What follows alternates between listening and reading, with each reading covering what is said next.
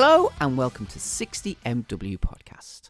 I'm Chris and I'm joined by my lovely spiky friend from outer space. It's Mr. Adam Parry. Hello.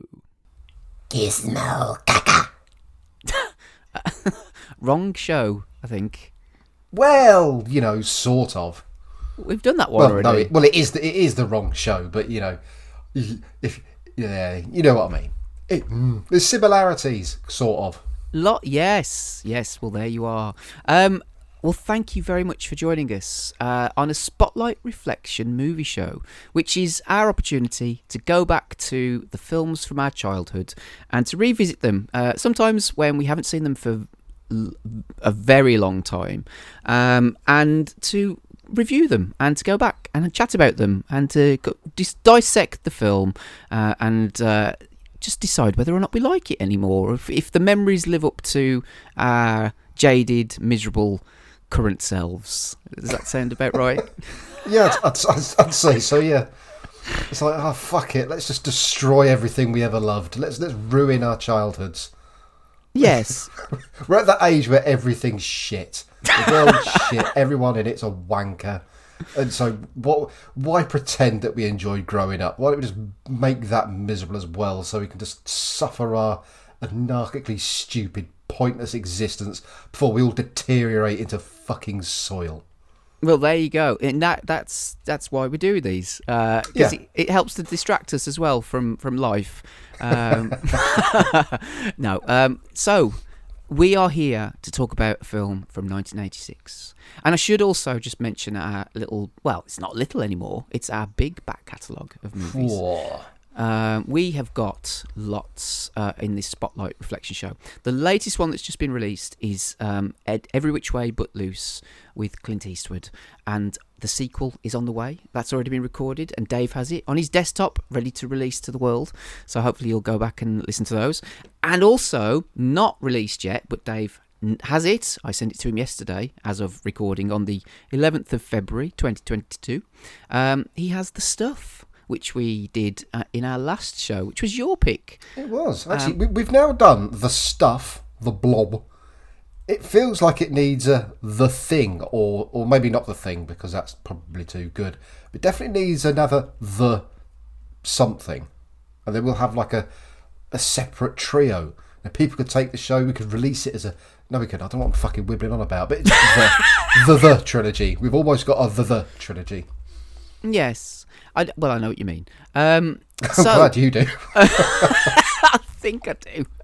Well, it's kind of ironic at the minute. I mean, we've done a few horror films, haven't we? Yeah. Would you class this as a horror film? I don't know, but we'll talk about that in a minute. But we've kind of we do seem to be going down a route of 80s horror movies, stroke horror comedies. I think it's kind of. Oh shit! Why do I always forget words? It's inevitable. Kind of inevitable because we're sort of the same age, and we both rented videos we shouldn't have done when we were nippers. But we were, we're never going to be able to rent out the porn. So it's only the horror shelf, well, horror-ish shelf was always the one you'd go for generally, I think. Yeah. So and I think it's inevitable that we will revisit these movies at some point. But we do seem to be on a bit of a roll. And as I've mentioned, we are talking on this particular episode about Critters from 1986. Had you watched Critters before? I mean, you mentioned in the last show that you've actually got a lovely box set of them. Yeah, and I'll be honest, I don't know when I got it. At all. It was still wrapped in its cellophane. It was on DVD. Ooh. So it's not a recent purchase. So it's just been wrapped up forever. The weird thing is, and I don't... do you know what? I could be completely wrong, but I'm pretty sure I'm not. Now, you remember Timmy Mallet? I do. Mallet's Mallet. Yes. Wackaday. Wackaday. Now, do you remember the Saturday programme of which Wackaday was like a half-term spin-off? I don't know. The Wide Awake Club. Oh, the Wide Awake Club, yes. Yeah. Yes. So that's Tommy. Was it Tommy Boyd, Michaela Strachan, Timmy Mallet? I think was on it every now. I think he was he wasn't like one of the main three presenters. And there's another bloke called James. Don't remember. Now, I don't know. I think it was on the Wide Awake Club. They used to have a little film review thing, and I'm pretty sure that was Timmy Mallet. And I would bet my balls and kneecaps that I first saw Critters on the Wide Awake Club. Really? Yeah, because now I think it may have been around the same time, or was it Wackaday? Might have been Wackaday, but I'm pretty sure it was because I recorded it on video, because I used to watch it because that's what kids do. I'm sure at the time he played a game over the phone. Remember when people used to phone in and have phone-in games? Yeah. He used to have a rubber version of Michael Jackson that used to stomp through porridge. Okay. And I'm positive the mess of that was still around, and they showed a bit of Critters because it had just come out in the cinema, and it was they showed part of the scene in the barn. And if my memory is correct there and it's not twisted and fucked, that's a really weird place to hear about Critters first. But as far as seeing it, it's a rental all the way. Yeah. But just a weird. I need to know if that's real or not, or if it's just my brain that's just gone wrong. You're going to have to look that up on. Well, I'm going to have to look it up on YouTube to see if it's there, because, like you said, well, the thing is, right, having watched Critters a night or two ago, it's a 12 now. Yeah. And here's a question for you before I go into what I was about to say. Okay. So on Amazon Prime, so I haven't got the DVD, and there isn't a YouTube version available for free. So I was in the position of having to buy this. So I had a look on Amazon Prime, and it's available. You can rent it, but to me, I don't necessarily see the point in renting it as such. You know, so I bought it. Now there's an SD version and there's a HD version. Now, it's a 1986 movie, so I can't imagine the HD version's going to be a great deal different to the SD version. No, just a bit cleaner, probably. Yeah. So, but the HD version is $7.99, okay? You'd expect the SD version to maybe be a couple of pounds cheaper or something like that. £5.49, perhaps. Yeah, just to sweeten the deal, they're both the same price. How does that work? Why does that work? That makes no sense whatsoever. No. But hey-ho, anyway, never mind. Now, just to explain it a little bit, so the Wide Awake Club and Wackaday and those kinds of things, Timmy Mallet was a British TV kids programme, wasn't it? Yeah. Which was on after... Oh, was it not GMTV? What was it? Good Morning Britain, was it? Or was it TVAM? TVAM, that's the one. Yes. So that, again, morning TV show. So you had the boring shit, the news and whatever, and the chat, and then you had sort of, was it 9 o'clock-ish? Yeah, 9:30ish. That's on a weekday. I think at 9:30 was Wackaday time. Mm-hmm. At the weekend on a Saturday, I'm not sure. It might have been a little bit, because Wackaday was like half an hour. I think Wide Awake Club was 60 to 90 minutes, because it was like your main. It was the first of your. I think ITV used to have two. They used to have two programs. I think it started off with Wide Awake Club. That was your early morning children's television. It might have even been on earlier than 9 o'clock. And then after that, you'd get slightly more raucous things like Mega Mouth. Do you remember that? No, I don't remember that one. That had, I think that had Gabby Roslin on it. Okay. Mega Mouth, or even earlier than that, it might have been like number 73 with Sandy Toksvig. I remember that. Yes, Yeah. I remember that. Yeah. So these are all children's for people who have no idea what we're talking about. I would imagine most people outside of the UK have no idea what we're talking about. These are all children's TV programs aimed at, younger children, sort of like, I suppose, pre-teen, because I can't imagine many teenagers watched stuff like this. Well, unless they were cracking one off to Michaela Strachan. There is that. But sorry, this isn't a Timmy Mallet podcast, but it's just worth noting. Hey, now there's an idea. How times change. Even then, times were changing. So he had a game called Mallet's Mallet, and it was two kids. And was it a word association game or something? Yeah, like that? That was all it was. So two horrible little shitbags just sat opposite each other on a stool. Timmy would give one of them a word like fucking phone, and then one would have to go handle, and the other would go call, and then association backwards. And Timmy Mallet had a great big sort of spongy foam mallet, and when someone took too long or got it wrong, he'd hit them around the head with it. Yeah, he would, which was amazing, which was cool, because the thing is, I can't imagine that this thing really hurts particularly. No. And yet, I can't remember why it changed, but maybe there were complaints.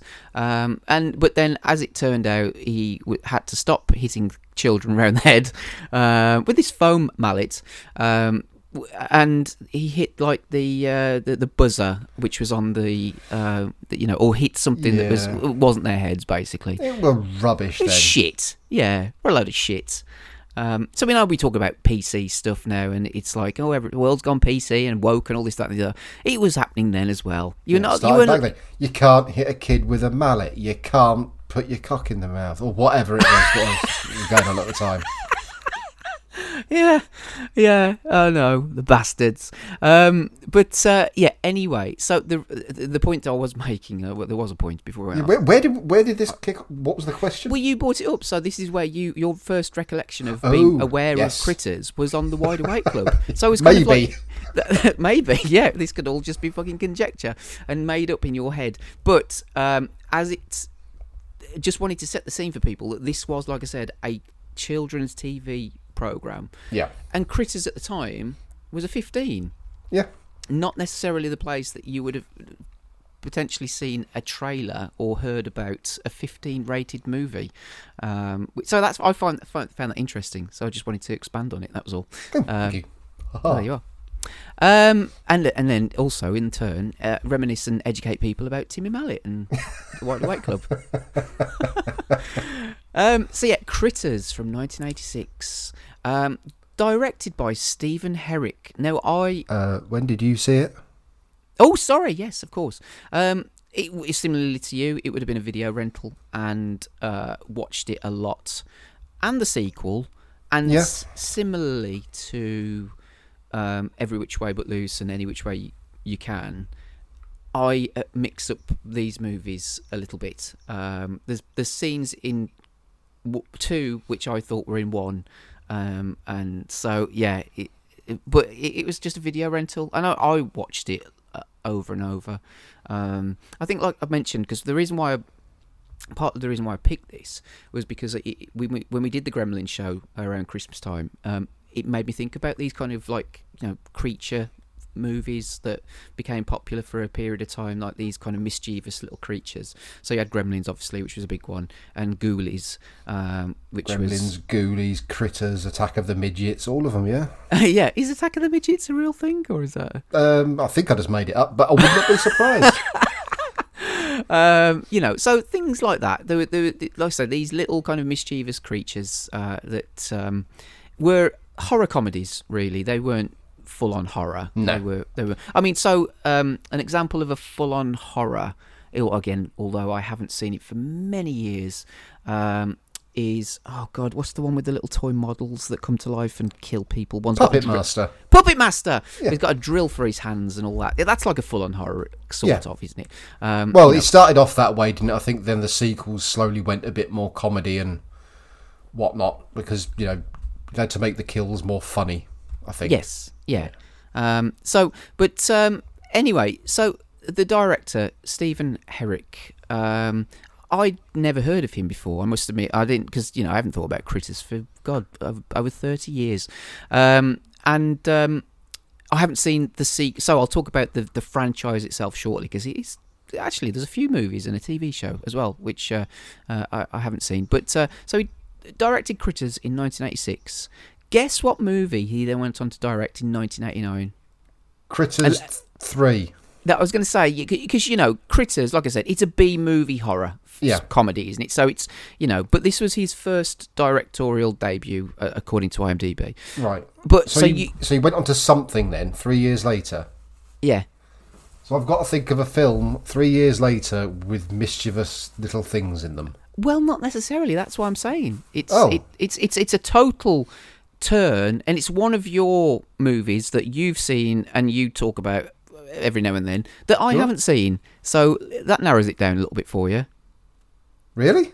Yeah. It's got they recently did a sort of a third movie in the series. A third? What? Shall I just tell you? So, No. I want another hint now because it's bugging me, and I don't want to not guess it. okay, so people going back in time. Oh, Bill and Ted's Excellent Adventure. Yes. How weird is that? That is weird. No, I must admit, I've never seen Bill and Ted's Excellent Adventure. I've seen bits of it, but going from Critters to Bill and Ted's Excellent Adventure, which is large, widely regarded as a really good film. Again, I can only go on what people tell me. That's a big bit of a leap, isn't it? I wouldn't have expected that. It's a slight change. I'm going to be very unprofessional here because I don't think there's any way of editing this. 2 seconds. I've just got to. Well, I'm not going to do a Kurt Zoomer, but I've just got to stop my cat playing with a fucking with a lead. 2 seconds. Do it on camera and send it to me.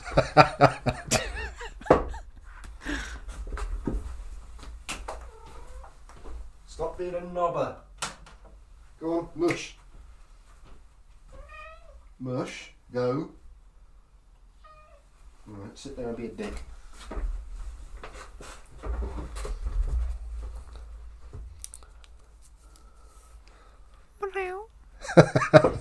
Sorry about that. It just. I don't know if you could hear her in the background. It's really starting to get on my tits. I can't. No, I couldn't hear it. I can hear it meowing, but I don't know. Verbally abusing your cats. That's just one step away from kicking it, isn't it? Really. It's a very large step.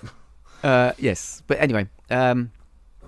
So then he went on to direct in 1991 a film again I've not seen, but I have heard of it. Don't Tell Mom the Babysitter's Dead. Have you? Oh, I have seen that. Christine Applegate in it. Yeah, I've seen that possibly once. Yeah. So again, I've not seen it, but I've heard decent things from it. And then he sort of seemed to go on a Disney run. He directed The Mighty Ducks in 1992. Again, never seen it, but I know of it. Seen it.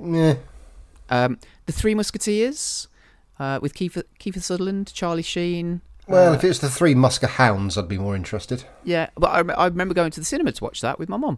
Mr. Holland's Opus, which again I've never seen, but it's got not James Dreyfus. That's somebody else completely. Richard Dreyfuss. Yes, James Dreyfus. He's again a sort of well-known gay actor, comedian who was in The Thin Blue Line. People know, and Gimme Gimme Gimme. Yeah. Do you remember him? Yeah, you got a little bit of a resemblance. Thank you very much. Only a little bit. And then 101 Dalmatians with Glenn Close. Okay. So like I said, he was on a real Disney sort of like kick at this point. Yeah. After that, Holy Man with Eddie Murphy. Not seen, not heard good things about it.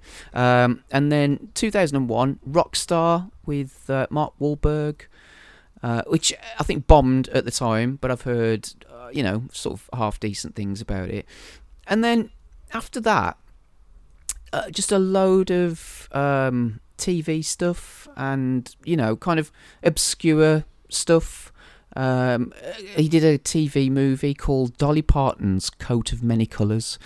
I did an episode of Rush Hour, the TV series. He did another movie with Dolly Parton. He must have really got on well with Dolly Parton. Dolly Parton's Christmas of Many Colours, Circle of Love. Oh, Jesus. Then I don't know if he created it or if because he directed 11 episodes of the new MacGyver as well, which I've never watched. I remember the original MacGyver, but so I've never actually seen the new one. So it's kind of, I found that fascinating, really, that he went from Critters to then making fairly well-known movies, particularly all the Disney ones, and then seemed to go off into obscurity to a certain degree. I'm shitting on his career a little bit here, but it's a strange career. That's a strange one. Usually, you wouldn't expect someone who did this to go on to anything, really, apart from multiple iterations of this or things very similar. But he managed to carve himself out a reasonable niche there for a while. All right, he's gone back into TV, but fine. I'm sure he's made plenty of money out of Disney and stuff. So, yeah. How bizarre. Definitely. Now, Critters, it's so this was fairly successful. Again, according to IMDb, had a budget of $3 million and made 13.2 at the box office in America. Right. America, $13.2 million. And then obviously you'd have to factor in all of the VHS stuff, which I would imagine it would have made a fair amount of money, but particularly from me because I fucking rented it loads, didn't I? So, it's no wonder that it spawned sequels.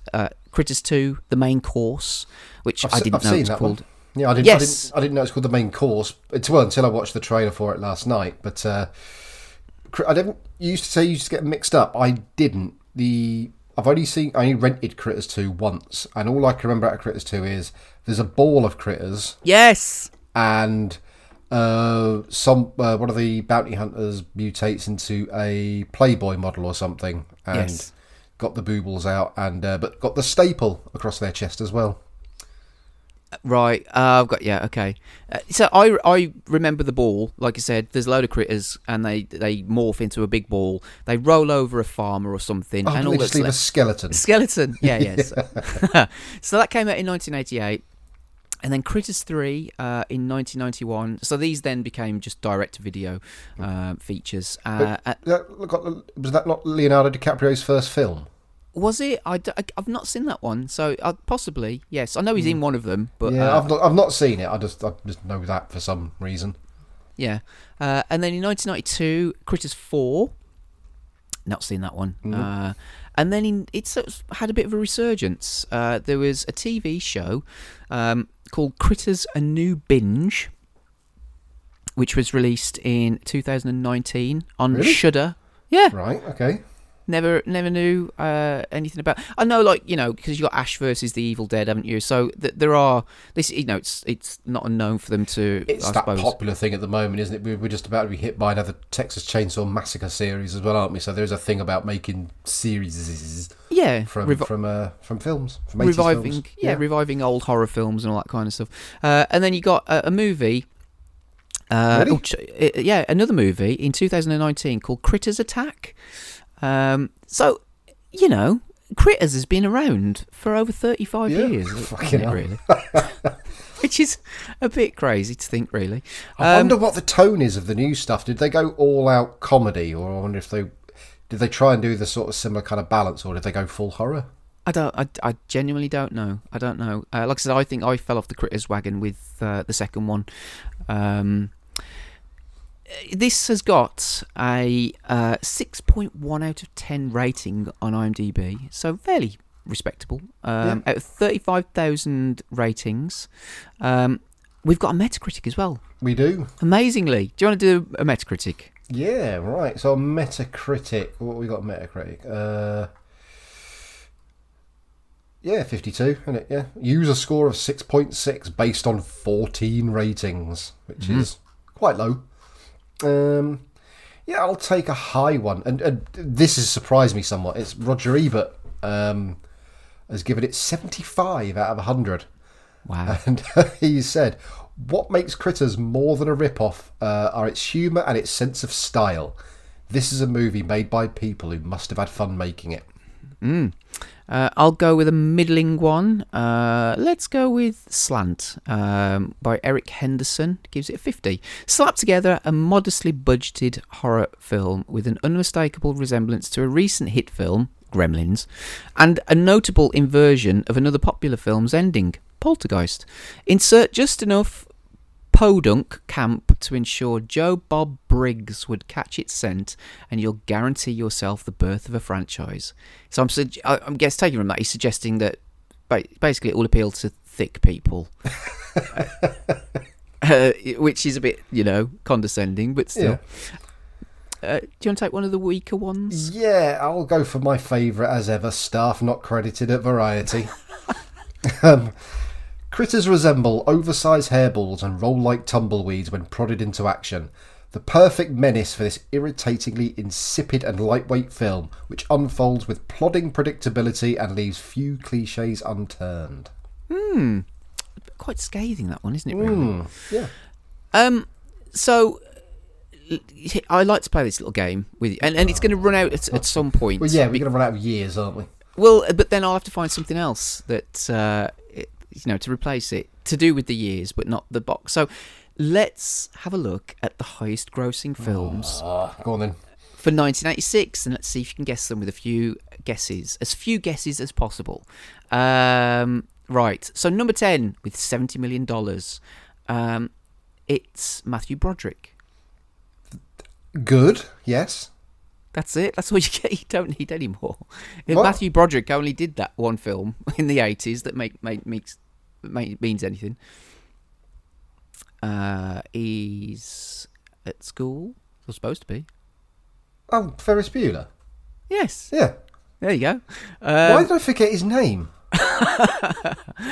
So now this one you may not have seen. I've only seen it once or twice. But Danny DeVito, Bette Midler.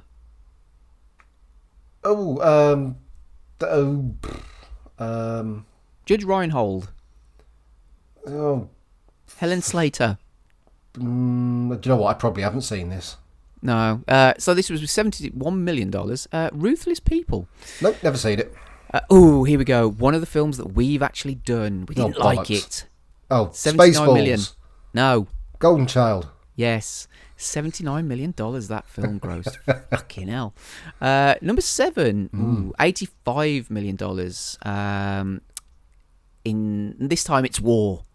Aliens. Yes. No film I've never heard of, I must admit, so I doubt you'll get it.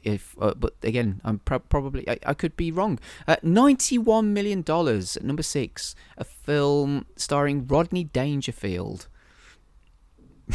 Right, yes. No, I don't think you get this. It's a film called Back to School, apparently. I've heard of it. I've never heard of it. I'm guessing it's some kind of screwball comedy. But yeah, there you go. Number 5 with $109 million. It's the 4th one in a series. And it's... Rocky 4. Space. Space? Yes. It's about people going home.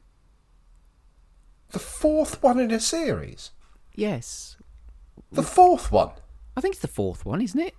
That's I can't do Roman numerals. People going home? Captain Kirk. Oh, Star Trek: The Voyage Home with the whales. Never seen it. I was never really a massive Star Trek fan, I'll be honest with you. I'm not, but I've seen most of them for some reason. Okay. Another film that we've done with $115 million. Number 4. Annoying character that you didn't like. Oh, fucking Karate Kid Part 2? Yes. Okay. $138 million at number 3. A war movie. Oliver Stone. Platoon? Yes. No. Yes. Yes. Okay, number 2. $174 million. Wow. That's not a knife. Crocodile Dundee. Yes. That was number 2. I know. Okay, at number 1, see if you can take a crack at this. Think of some of the movies from 1986. I won't necessarily give you a clue, but what do you think? Don't know. No, okay, fair enough. 176. I can't pull a film out of thin air. I don't know my years as well as you do. Okay, $176 million. I just wish you'd take my breath away.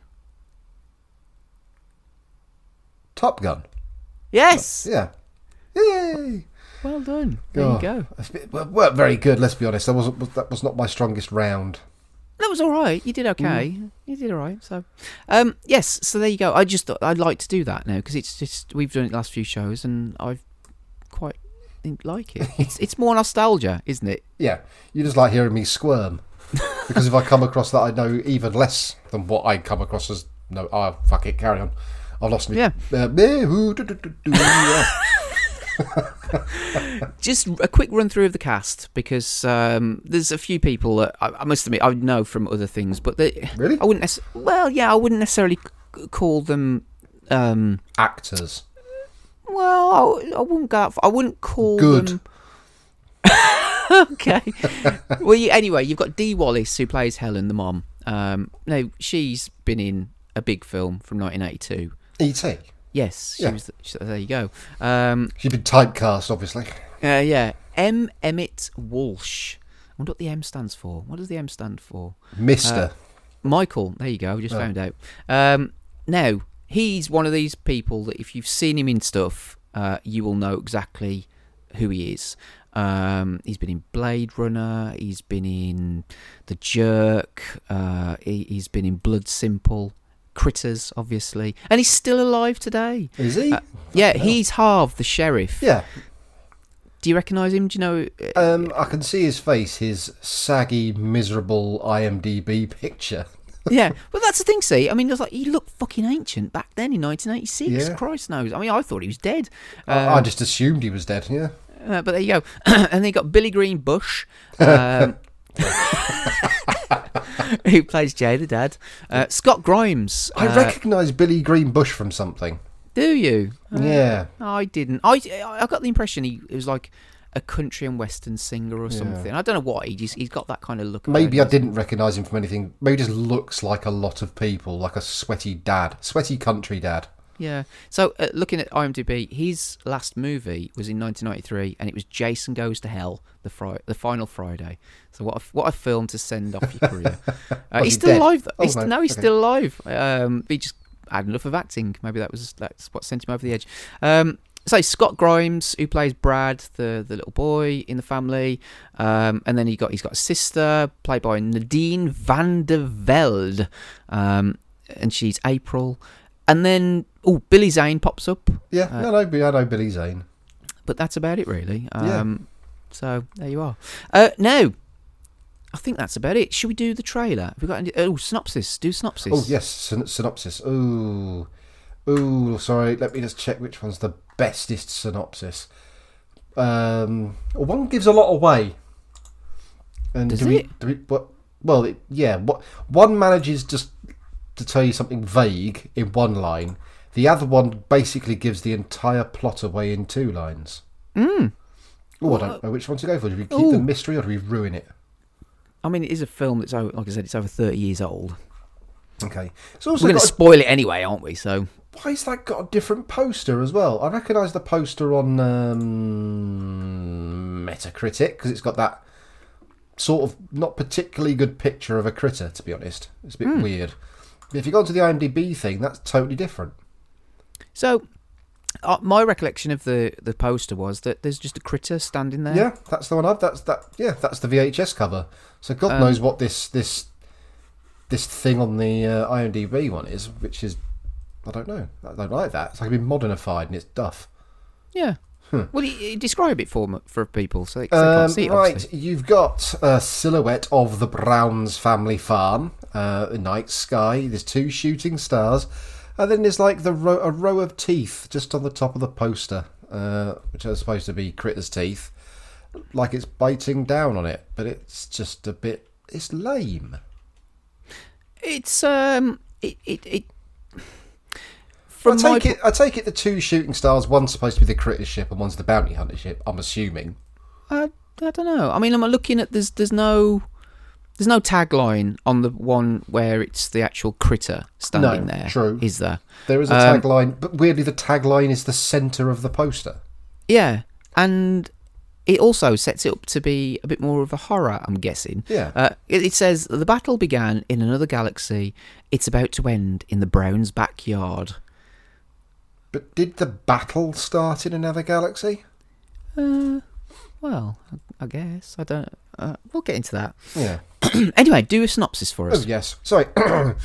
Right. The synopsis is thus. A group of small but vicious alien creatures called Krates escape from an alien prison transport vessel and land near a small farm on Earth, pursued by 2 shape-shifting alien bounty hunters. Although I've just put the alien in there. I don't know why. Well, there you go. So, shall we watch the trailer? Have you had a chance to watch the trailer? I have. I actually watched trailers for all 4 films. Oh, wow. Were there any special features on the DVD? I should ask as well. Not even... Oh, scene selection. Ah, awesome. Subtitles. There was no animated menus. There was the trailers, and it said trailers, and I thought it was going to be multiple trailers just for Critters. But no, it just does the bog standard trailer for Critters, and then number 2, 3 and 4. Ah, okay. There is apparently a documentary on the making of Critters, which I was trying to track down, but I didn't have time to find it properly anyway. So it would have been interesting to guess to watch that. But yeah, well, there you are.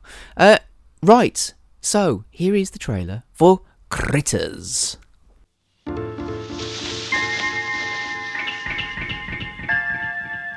Of all the planets in the galaxy, they chose ours. They hide in small places. This phone is dead. What? They light the dark. Jay, any luck? Just a minute. There's nothing cute about them. They've come a long way, and they're hungry.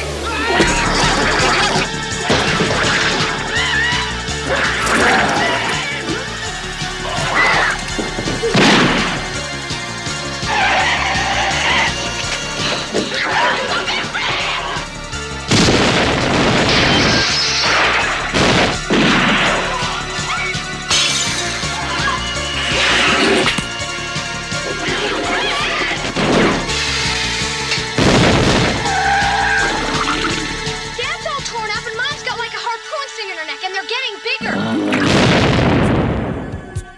Critters. They bite. So that was the trailer for Critters. Now, did you notice anything interesting or notable about the music that was playing over the trailer? Damn, that means I should have done.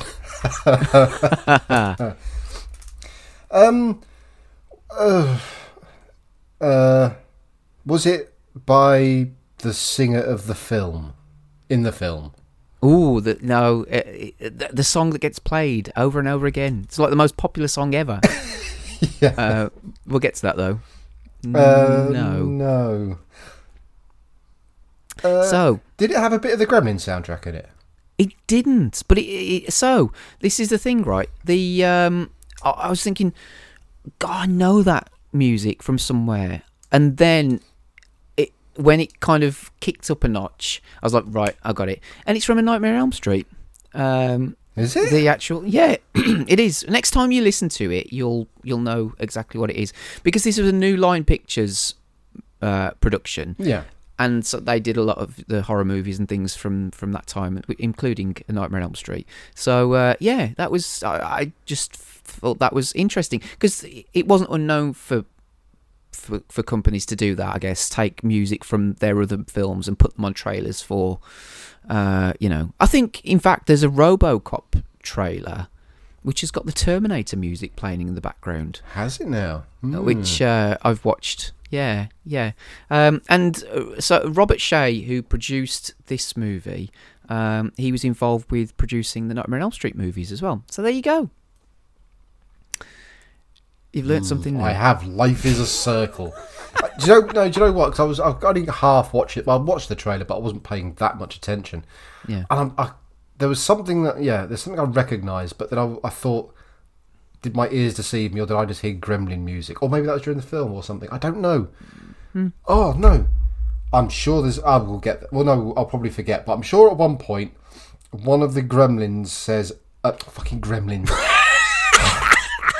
One of the critters says... in exactly that, it's the same. It sounds like the same soundbite in Gremlins as when that one gets its head chopped off by a sword. Yes. Now, it's worth pointing out that the stuff I've read on Wikipedia and IMDb, that the director claims that this, the idea for Critters came along way before Gremlins was even a thing, and he stands by that. So apparently this has no... Gremlins has no influence on this film at all. I'm glad. Bullshit. But you never know. I'll give him the benefit of the doubt. Yeah. He also claims to have had an idea for a horror film about a man in a checked jumper with forks on his fingers called Brad Krieger, who haunts people's dreams. Yeah. Now, I made notes. Yay! Proper notes. Yay! How many pages of notes have you made for this film? Now, I'm trying to get my head around this because it doesn't make any sense to my own mind. I will say this: there is more than one page where each of my lines of writing doesn't even extend to anywhere near the halfway width of the page, which explains how I've managed 8.5 pages. Fucking hell! Wow. Okay. Well, mind you, like you said, you've spread it out a little bit. I was going to say, I think also because I watched this in 2 sittings, and it usually is that I make loads of notes at the start of a film, and if I watch it in one go, I just can't be bothered near the end, so I tend to make less. I don't know why, whereas this time, yeah, it's pretty even. Yeah. So I've done. I mean, it's almost. It's kind of 3/4. So, but it's 1, 2, 3, 4. Oh, I hit my mic. 5 3/4. So almost 6 pages worth of notes. It's quite. Having seen your notes, I'd say actually we're probably fairly equal because you go further across the page than I do. I'd say, yeah. Yes. Now, here we go. It's the thing. Like you said, I watched this a couple of days ago in a couple of sittings, similar to you. I watched like 20 odd minutes, 25 minutes, and then I watched the rest of it the other day. But it's always that thing, isn't it, of deciphering my notes now. Just hoping that my scrawl is legible. So here we are. Now, the movie opens before you get any kind of credits or anything or intro or whatever. Is you get a space prison, an asteroid. Which is Sector 17, maximum security. And you hear voices talking about the Krites and bringing the Krites into the prison. And there should be, how many should there be? Like there 10 of should them? have been 10, but they were hungry, so they ate 2 of themselves. Yeah. So there's only 8 Krites. So that tells you straight away that we're on a limited budget because we've only got a maximum of 8 puppets. Yeah. And we haven't got 8 puppets. Didn't they shoot? Didn't they kill them? Or did they kill each other then? Because I thought that I thought the prison officers or whoever's guarding them killed them. You're right. Yeah, they killed 2 of them because they were eating everything. Yes. Which, how?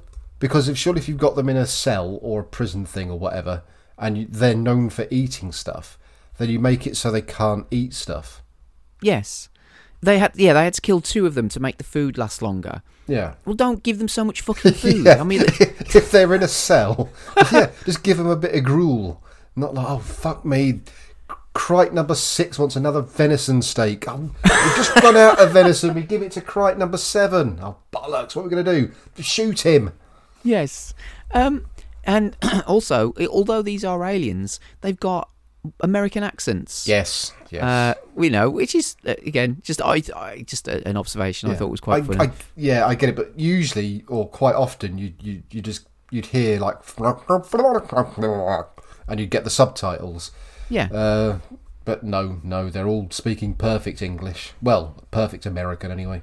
Yes, and then you get introduced to a floating alien. He's sort of sitting on a floating device. Yes. Is it Zanti? Zanti, yeah. The albino penis head. He's a. No, I'll be perfectly honest.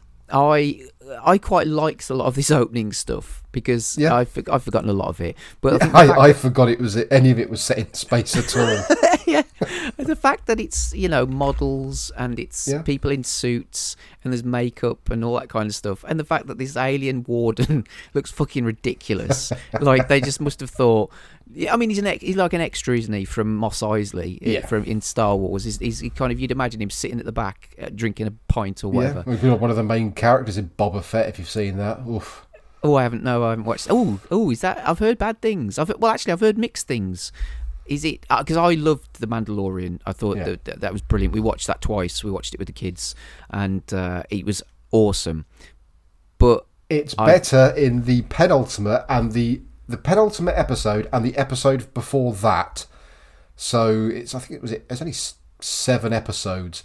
In 2 episodes, Boba Fett doesn't feature in an entirety of one episode and appears on screen for about 10 seconds in another episode, but has no lines. And they are the best episodes. Oh, really? Oh, God. All right. Okay. I digress. Critters. But yes, that's fine. That's fine. I was curious. So yeah, and then you've got various other aliens in the background, and just milling about this prison asteroid, and the Krites escape. Yep. And he wants to go and get the bounty hunters, and you see them suiting up. Yeah, commando styley.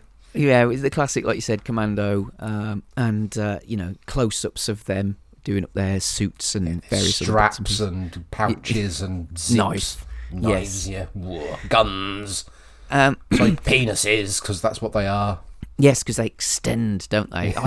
Yeah. Now, again, a vague memory of this is that my dad had a camera, and I'm sure it had Yes. I'm sure it had it was like a large lens, or and it was like one of those.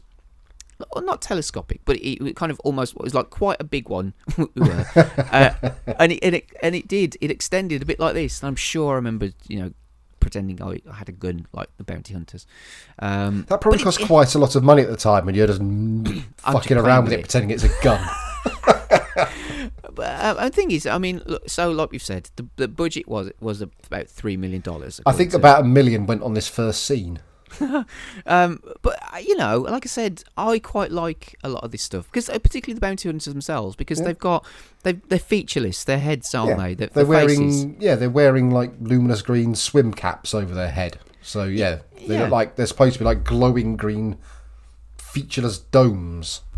Yeah, which I like. Yeah. I like that about them. It kind of makes them a bit distinctive, doesn't it?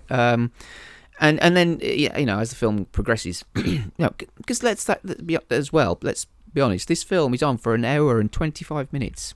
Yes.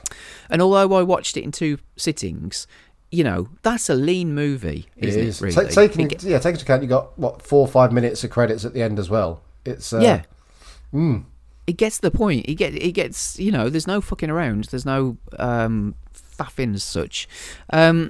So yeah, the warden is warning them about not causing as much damage. So we've kind of already been, as their last job, we've kind of already been prepped that they just blow shit up. So then you see the ship escaping with the Krites on it, and they blow up one of the turrets that's firing at them, don't they? Yeah. And again, it looks cheap and cheerful, kind of, but it's a bit. I quite liked it. It's something. It's something. That's what it is. Yeah. It's not a bad little setup. No, they need to be stopped before they feed. That's the thing, isn't it? And they have enough fuel to cross the galaxy 10 times. Yes. So you see the stars, and that's kind of then you get the opening. Critters and whatever. And then next day you see some farm shots. You can tell it's a farm because there's loads of close-ups of things like a well and farm-related things and one of them. Hay. Yeah, hay and one of them little sort of not windmilly things, windy round. What the fuck? Carry on. Yeah, I know what you mean. Yeah, I don't know what they are because they're not windmills. What the fuck are they? Let's call it a windmill. It's fine. All right, yeah. Good close up of a windmill. Yeah. And then, so Mom's cooking breakfast even. I always think, oh, God, because you see this sometimes in films, like American films, because like with my kids, they just get a fucking bowl of cereal, a piece of toast. Yeah. She's cooking bacon and scrambled eggs, and there's fresh orange juice, and there's all sorts. It's like, God, I'd love that, wouldn't you? It'd be great, but I'll die before that happens, unless I'm at a hotel. Yeah, no, absolutely. And Brad is, again, setting him up to be a bit mischievous, a bit naughty. Well, he's ginger. He is ginger. And he's putting a thermometer under the hot water tap. His sister's annoyed because she wants to get into the bathroom. Probably thinks he's masturbating. And his cat's called Chewie. Yeah. Which, nice little reference maybe to Star Wars. Yeah. Then there's a bit of banter between the two of them. She calls him a shithead. Why? What? Right. My first thing about April is I put April's a slut, but I can't remember why. She's talking about a date with Steve or something, isn't she? Yeah, that's right. And she had a boyfriend before, and her dad can't keep up with how many boyfriends she's had. It's before breakfast, and she's already She's getting on the phone. She's already getting moist. And the other thing is, it's before breakfast, and I've just realised I know the answer. No, I don't know the answer. But it's before breakfast, and Dad, or Jay as we find out he's called, he's already tinkering in the basement with stuff and looks like he's been doing things for hours. But then I've just thought, he's a farmer. He's on a farm. So of course he is. What a knob. Well, so Brad is about 13, I guess, isn't he? And then April's about 16, 17, would you say? Yeah, she's exploring her sexuality and he's just a little shitbag. Playing with fireworks and explosives, which we'll get to, and other bits and pieces. And they're talking about Charlie, who we aren't introduced to at this point in time. But then we do, and we go to a police station. And I've got a complaint. Ooh, go on. Well, first, sorry, they see through Brad's deception, obviously, about him not being ill. The dad threatens to skin him, which is a bit extreme. Now they're sat around the table. Right, they sit down. They have this 10-second bit of banter while Mum goes around the table, dutifully, passing out the cooked wares for the morning. And about 5 seconds later, they all get off and fuck off. No one eats that breakfast. Yeah, no. I'm sat there thinking, you ungrateful fucks. That's something I don't get. And you sit there, you wait for your little mother just to fucking put it all on your plates, and as soon as it's on the plate, you fuck off. Yeah. She even makes a comment about that, doesn't she, to the dad, that, saying, oh, thanks for the breakfast, Mum. So, but like you said, she spent probably a good hour or so cooking some food and preparing it and putting it all on the table nice and neat and everything, and they've just done fuck all. It's just weird because they do sit down like they're looking forward to it, like, oh, hearty breakfast, and they suddenly remember they've got to go to school or whatever. So maybe it's her fault. It's like, they've got to leave the house at 5 to 9 or whatever. Why are you putting breakfast on the table at 6 minutes to 9? You lazy cow, get up earlier, have it on there for 8:30. Hello, you moron. So then we go to the police station, and Charlie's sleeping it off in a cell. He's a paranoid schizophrenic, as far as I can tell. Yep. He's also he's a massive alcoholic, and he's locked up, but they've let him keep his whiskey. I wrote that down too. What the fuck? They left his booze with him. It's like, what are you doing? He's drinking. The reason he's in the prison or the cell, the jail cell in the first place, is because he's drunk. He was arrested or detained for being drunk, and yet you left his booze with him. Well done, police. Yeah, he's a very damaged human being, which we never get the backstory of in this film anyway. Yeah, and he's talking about he can hear voices and things, transmissions, whatever, through his fillings. He's fucked up, really, isn't he? He's got a lot of problems. Which again, sort of like the difference between then and now is that now he would have support workers and people looking after him, and be on medication and all this kind of stuff. And then, but back then, he's just a fucking lunatic. Yeah, he's just a village idiot. He works at Jay's farm, so we'll just let Jay deal with him. We've got no other crime in this town, so we've just got his own little cell in the police station. We'll lock him in there with his whiskey. He can't cause any problem. We'll boot him out in the morning again. Yeah. So then we cut back to the aliens who are in their spaceship, and they're watching information on Earth. Yeah, because Warden Cockhead turns up again, doesn't he? And he tells them that they're on the way to Earth. Which how does the Warden know what Earth is? But I'm just being thingy. But and that their transformative abilities will be useful. Yeah, yes. And then they see well, it's a bit like The Fifth Element, where is it Lilu she's watching the history of Earth and the history of planet Earth and whatever. Yeah. And like it's like going at 1,000,000 miles a second, and she's watching like the dawn of history to where it is now, and all the Goes wars through and whatever. all the important bits of history, and then we suddenly get to Johnny Steele and Power of the Night. Oh God! And it's like, you get to the MTV channel. It's like, fuck all the history shit. Let's just, oh man, it's captivated by this this singer, and it starts off as a video, and then you're actually inside the video, aren't you? You kind of in the. It's weird how it transitions. It is a little weird, isn't it? So from like I said, being a video on a screen to actually being on the set or in the video, and it's Johnny Steele, and he's a mulleted rock star, isn't he? Yes. And he's singing a song called "Power of the Night." And if you didn't quite get it now, you'll get it very shortly. Yeah.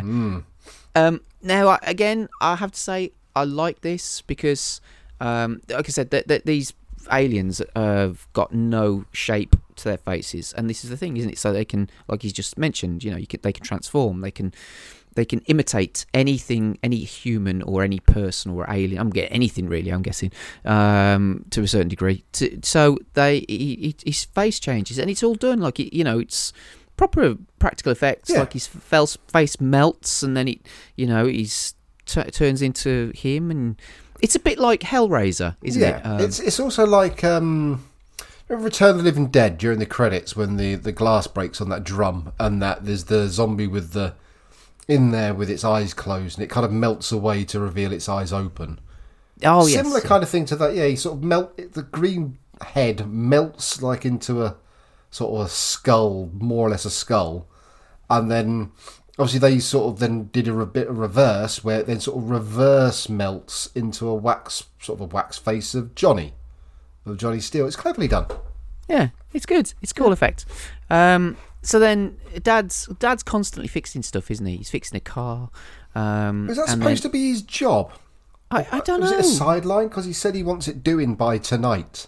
He reminded me of Uncle Owen from Star Wars, who's just got, he's got his farm. Instead of like a space farm, he's actually got a farm. Yeah. And he's having a moan at Brad or Luke, as Uncle Owen does, and he's just like, I need this fixing, I need this doing, and let's do that. So he's constantly fixing stuff, isn't he? Yeah.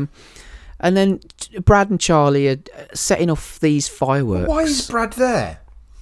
He's supposed to be at fucking school, isn't he? Yeah. Is this supposed to be later in the afternoon? Because that's what I thought. I thought we've just been, they've just said we're not falling for your fucking thermometer bullshit, Miladio.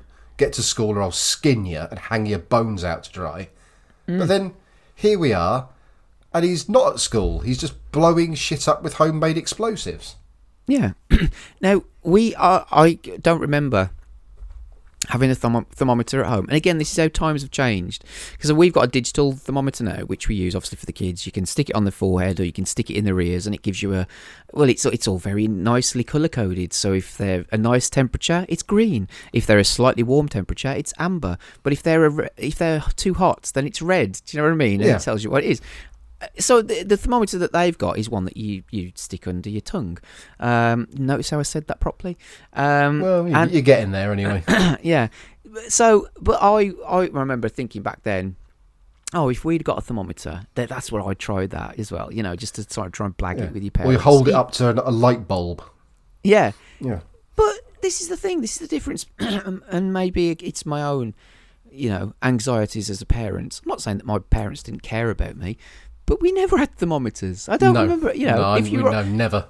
If you were if you were ill because you got a virus or if you got a cold or something, then you didn't have thermometers jabbed in your face No. like I did with my kids, and give them Calpol. I don't remember any of that. I never got any Calpol or any medicine. My mum would just feel my head. Yeah. And if I was somewhere between, if you could fry an egg on me in about 5 minutes, then I was ill enough to not go to school. Whereas technically, I probably should have gone to hospital. But then if I was hot enough to fry an egg in 25 seconds, that's probably when I would have been taken to the doctors.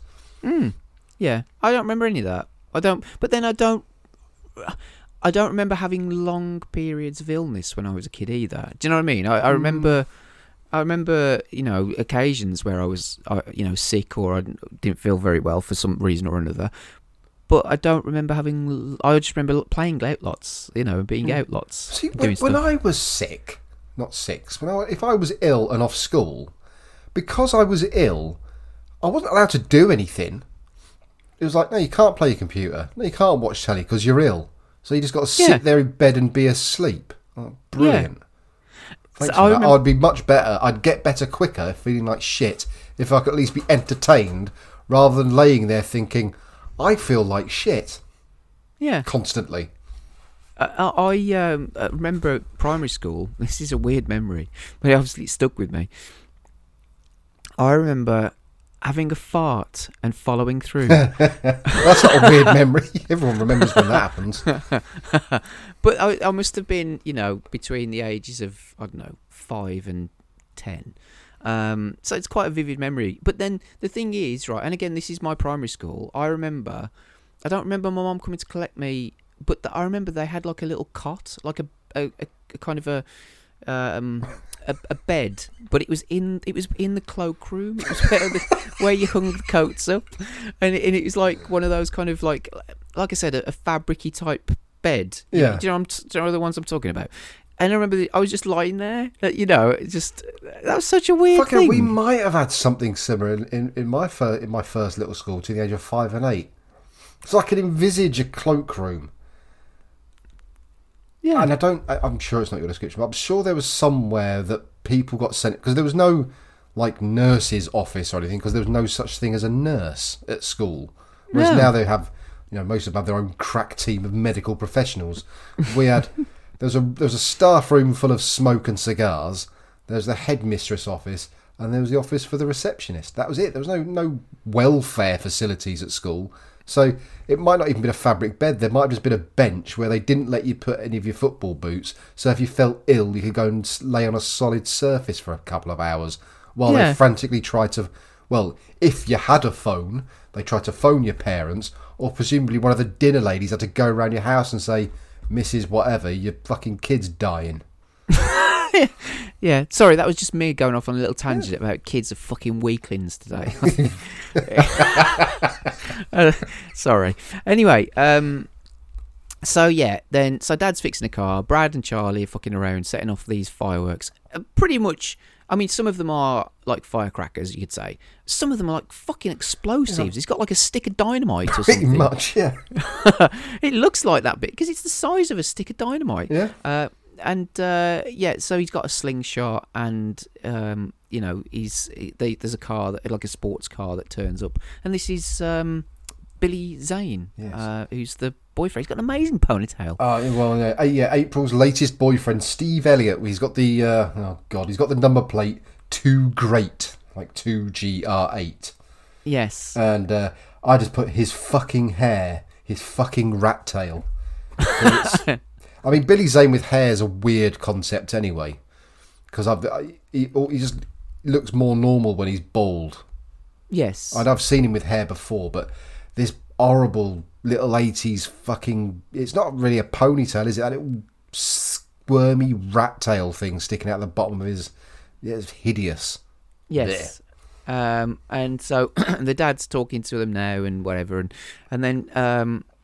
Charlie gets the slingshot because he goes to hit a can or something, and ends up hitting April on her arse. Yeah, which must have hurt. Must have hurt, and was obviously going to happen, because I mean, if someone just pulled up in a sport car and I had a really powerful slingshot and I'm aiming at a small can and I'm a simpleton and a bit of an idiot and an alcoholic, I might think, do you know what? I'll wait till people move out of the way before I give this a go. Yeah. Yeah. Or even maybe just thought, fuck it, I can hit it.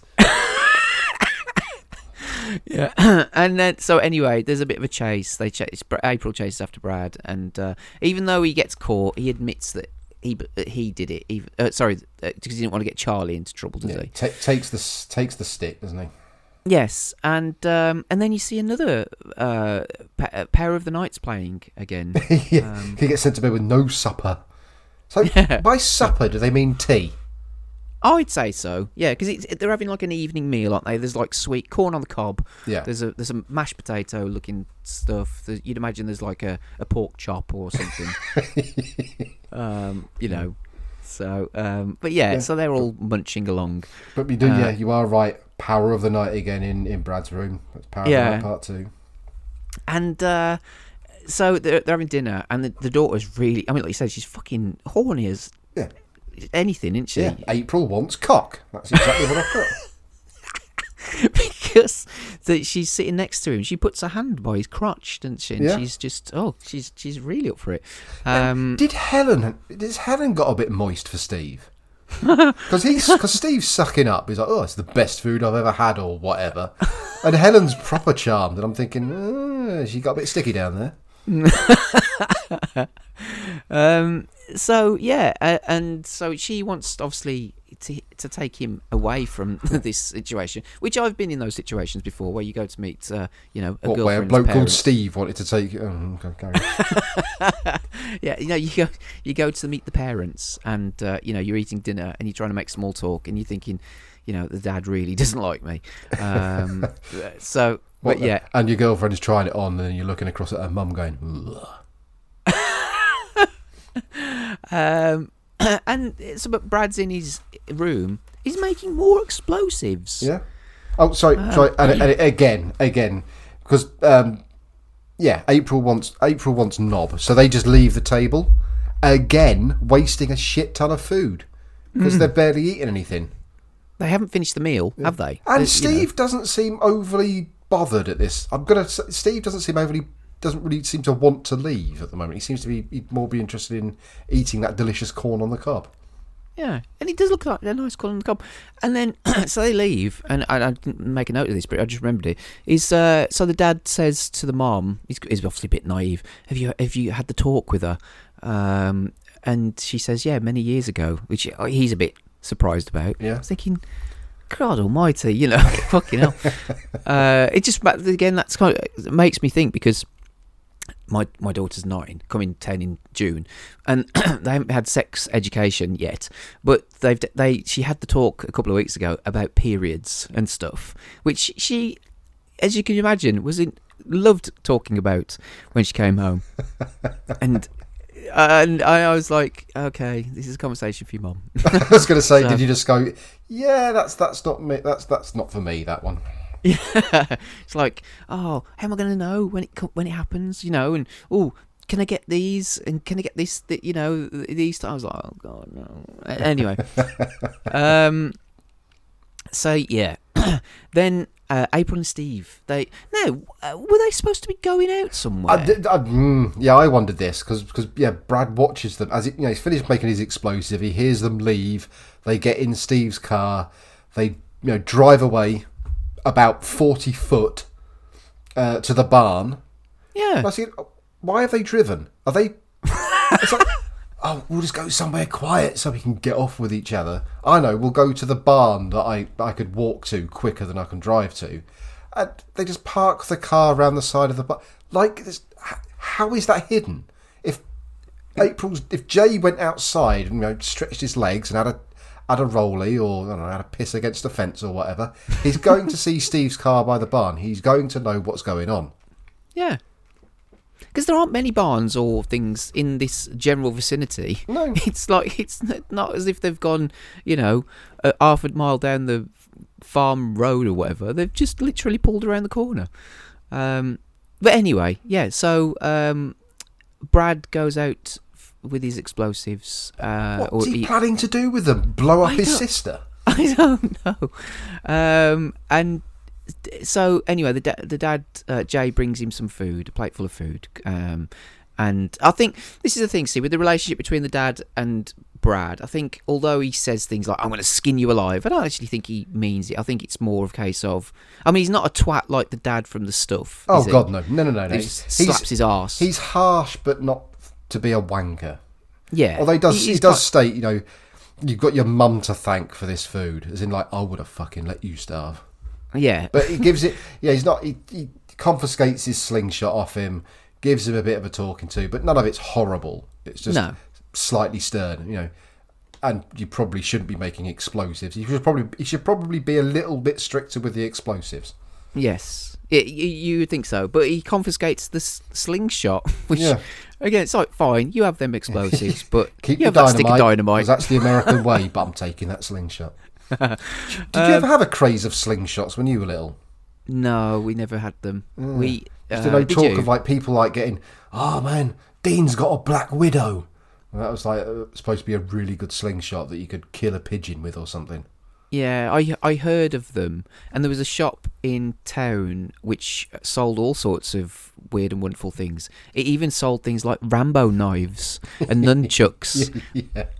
that you could have bought. You know, and you imagine like young children going in to look at the knives. It's like fucking how different life was back then. No, but I remember going around my cousin's house, and we had these metal poles which we sharpened the end of, and we used them as spears, which we'd spend like an afternoon just throwing into his fence. Oh God! Imagine like seeing your neighbours' kids doing that. Yeah, You think, throwing spit. Yeah, you fucking hell. Yeah, I'm going to the police straight away because I'm going to get killed. Yes. But then anyway, back to the barn, and April's really trying to pork Steve. Yeah, she is dripping wet. And he's a bit of he's a city boy, isn't he? So he's a bit of a wuss. He's allergic to the hay stroke straw. Yeah. And he still doesn't seem overly into it. He seems a bit reluctant to get it on with her. I'm thinking, fuck me. She's like just, like you said, waiting for you. Just, what are you doing? I mean, her genital area is starting to sound like Audrey from Little Shop of Horrors. It's just shouting, "Feed me." So then Brad gets out of his bedroom, which it leads. It's like it leads onto the roof of the house, doesn't it? Pretty much. And he can walk around the perimeter of the house, from the roof area. Yeah. There's a convenient tree for him to clamber down at some point as well. Yes. And then back to the bounty hunters in space. Oh no, is this the bounty hunters or is this the critters? It's the spaceship because Charlie sees it and freaks out, doesn't he? I think it's the Krites. They turn up first, don't they? Yes, that's right. Yeah, because Charlie's riding his bike and he sees them. He's biking. He drops his bottle of whiskey, and then he just freaks out. And and then the mom's fucking watching The Power of the Night,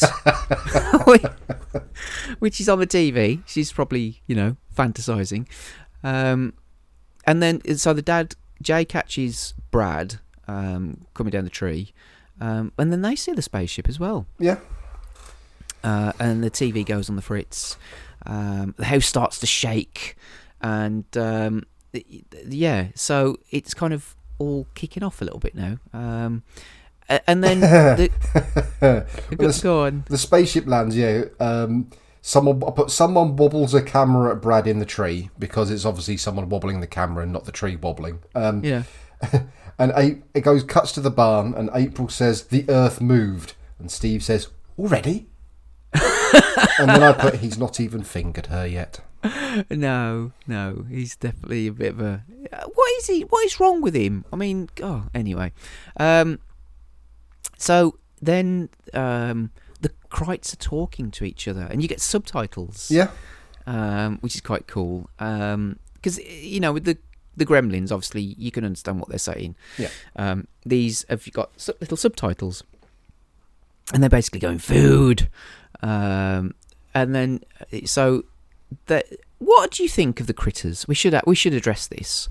Not comparing them to the Gremlins, but just as a creature, as a what do you call them? A monster?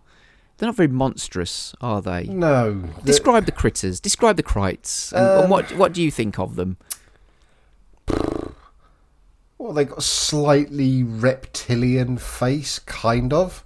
They're just like small, stout, ovular, hairy things, but with no hair on their facial features.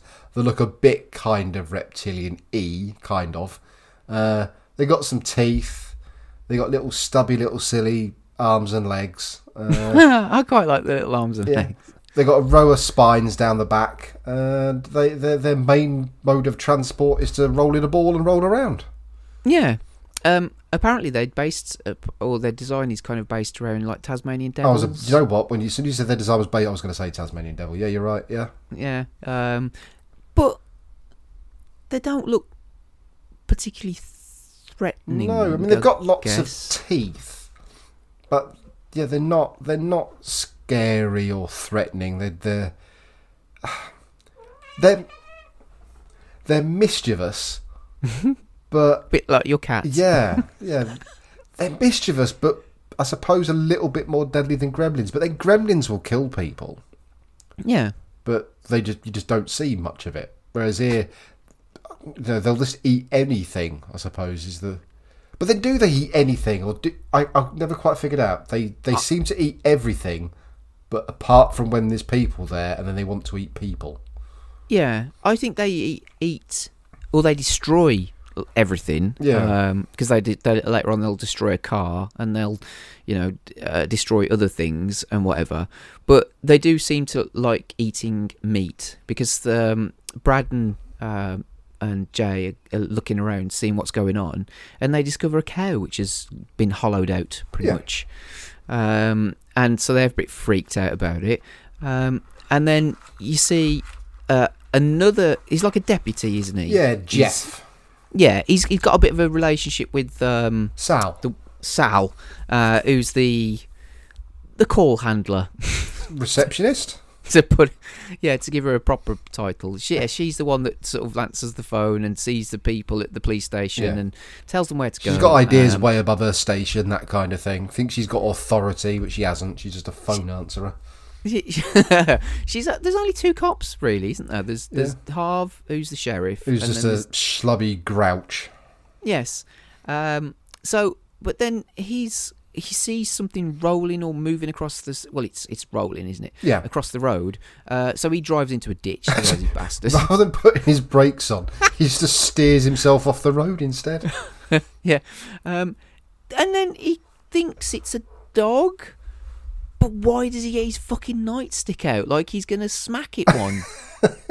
If you think it's a dog. Maybe he thought it had rabies or something. Maybe he thought he was a coyote or something like that. Or I don't know. But even though I know coyotes are small, but if one's really angry, I don't want to prod it with a fucking stick. no, but he goes sort of like raise it up as if he's going to hit something. But anyway, he gets shot in the leg by one of the needles. And then he gets dragged under the car. Yeah. Now, again, this is the thing, right? These Krites, in their initial state, they're how tall? Maybe about a foot? Yeah, that's what I was going to say. Yeah, foot. Yeah. They're not big, are they? No. They've got stubby little arms. How the fuck are they going to drag a grown man? I don't know. There's other questions about when they're pulling stuff as well, but yeah, they're overly strong when they need to be by the scene. But I did like it. He gets pulled under the car, and then you assume that he's being munched on, and it cuts to the waste disposal machine chewing up food.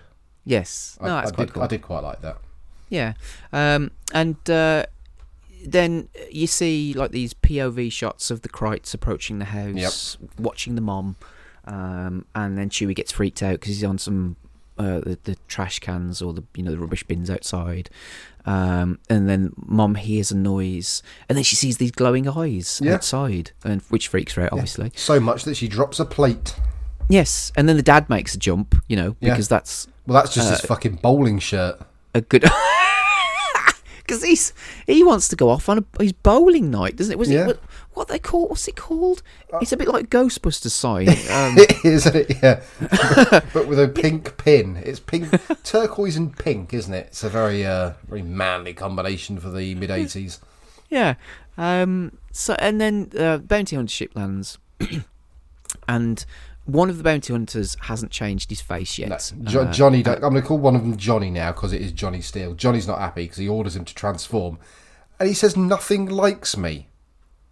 Yeah, I don't know what that meant because you don't have to like anything because his first transformation is a is a fucking corpse. Well, that's it. He said, Yeah, so they... He said, find something. Yeah. Yeah. So obviously Johnny Steele's the leader of the bounty hunters. Yes.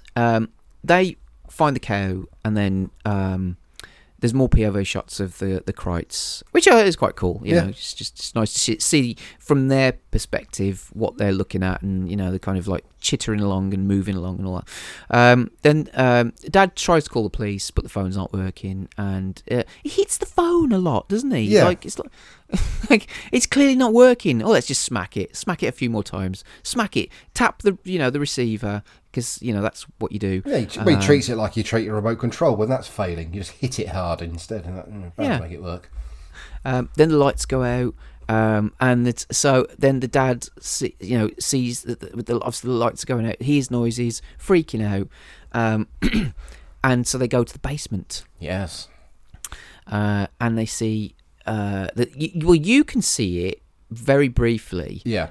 There's like a critter sort of in amongst a load of cuddly toys, which is happened in Gremlins. Let's be honest. Yeah, but no, pure coincidence. Yeah, he's So there's a what do you call it? Like a load of shelves, and like you said, there's a load of cuddly toys there, and the critter's disguising itself amongst the cuddly toys. Yeah, because he's just got a torch, hasn't he? So he's sweeping the torch around, and then he focuses back onto where the Krite is, and then it goes like that. Yeah, because he discovers that all of the lights and the telephone lines have been cut. Yeah. It's like, how would they know? Yeah, they're really stupid creatures, yet they can fly spaceships and cut electrical supplies. Yes, and then it bites his hand, bites him on the neck. Yeah. Well, no, 'cause, he gets that. Is it a different Krite? There's the one on the shelves. He gets bit on the hand. He shakes that off. I'm sure one just drops from the ceiling onto his shoulder. And he gets that off. Then he gets a spine arrow in the fucking leg, in his neck or wherever it was. Then he gets another Krite on his leg, which is chomping away. He smashes that with a hammer. Somehow manages to escape.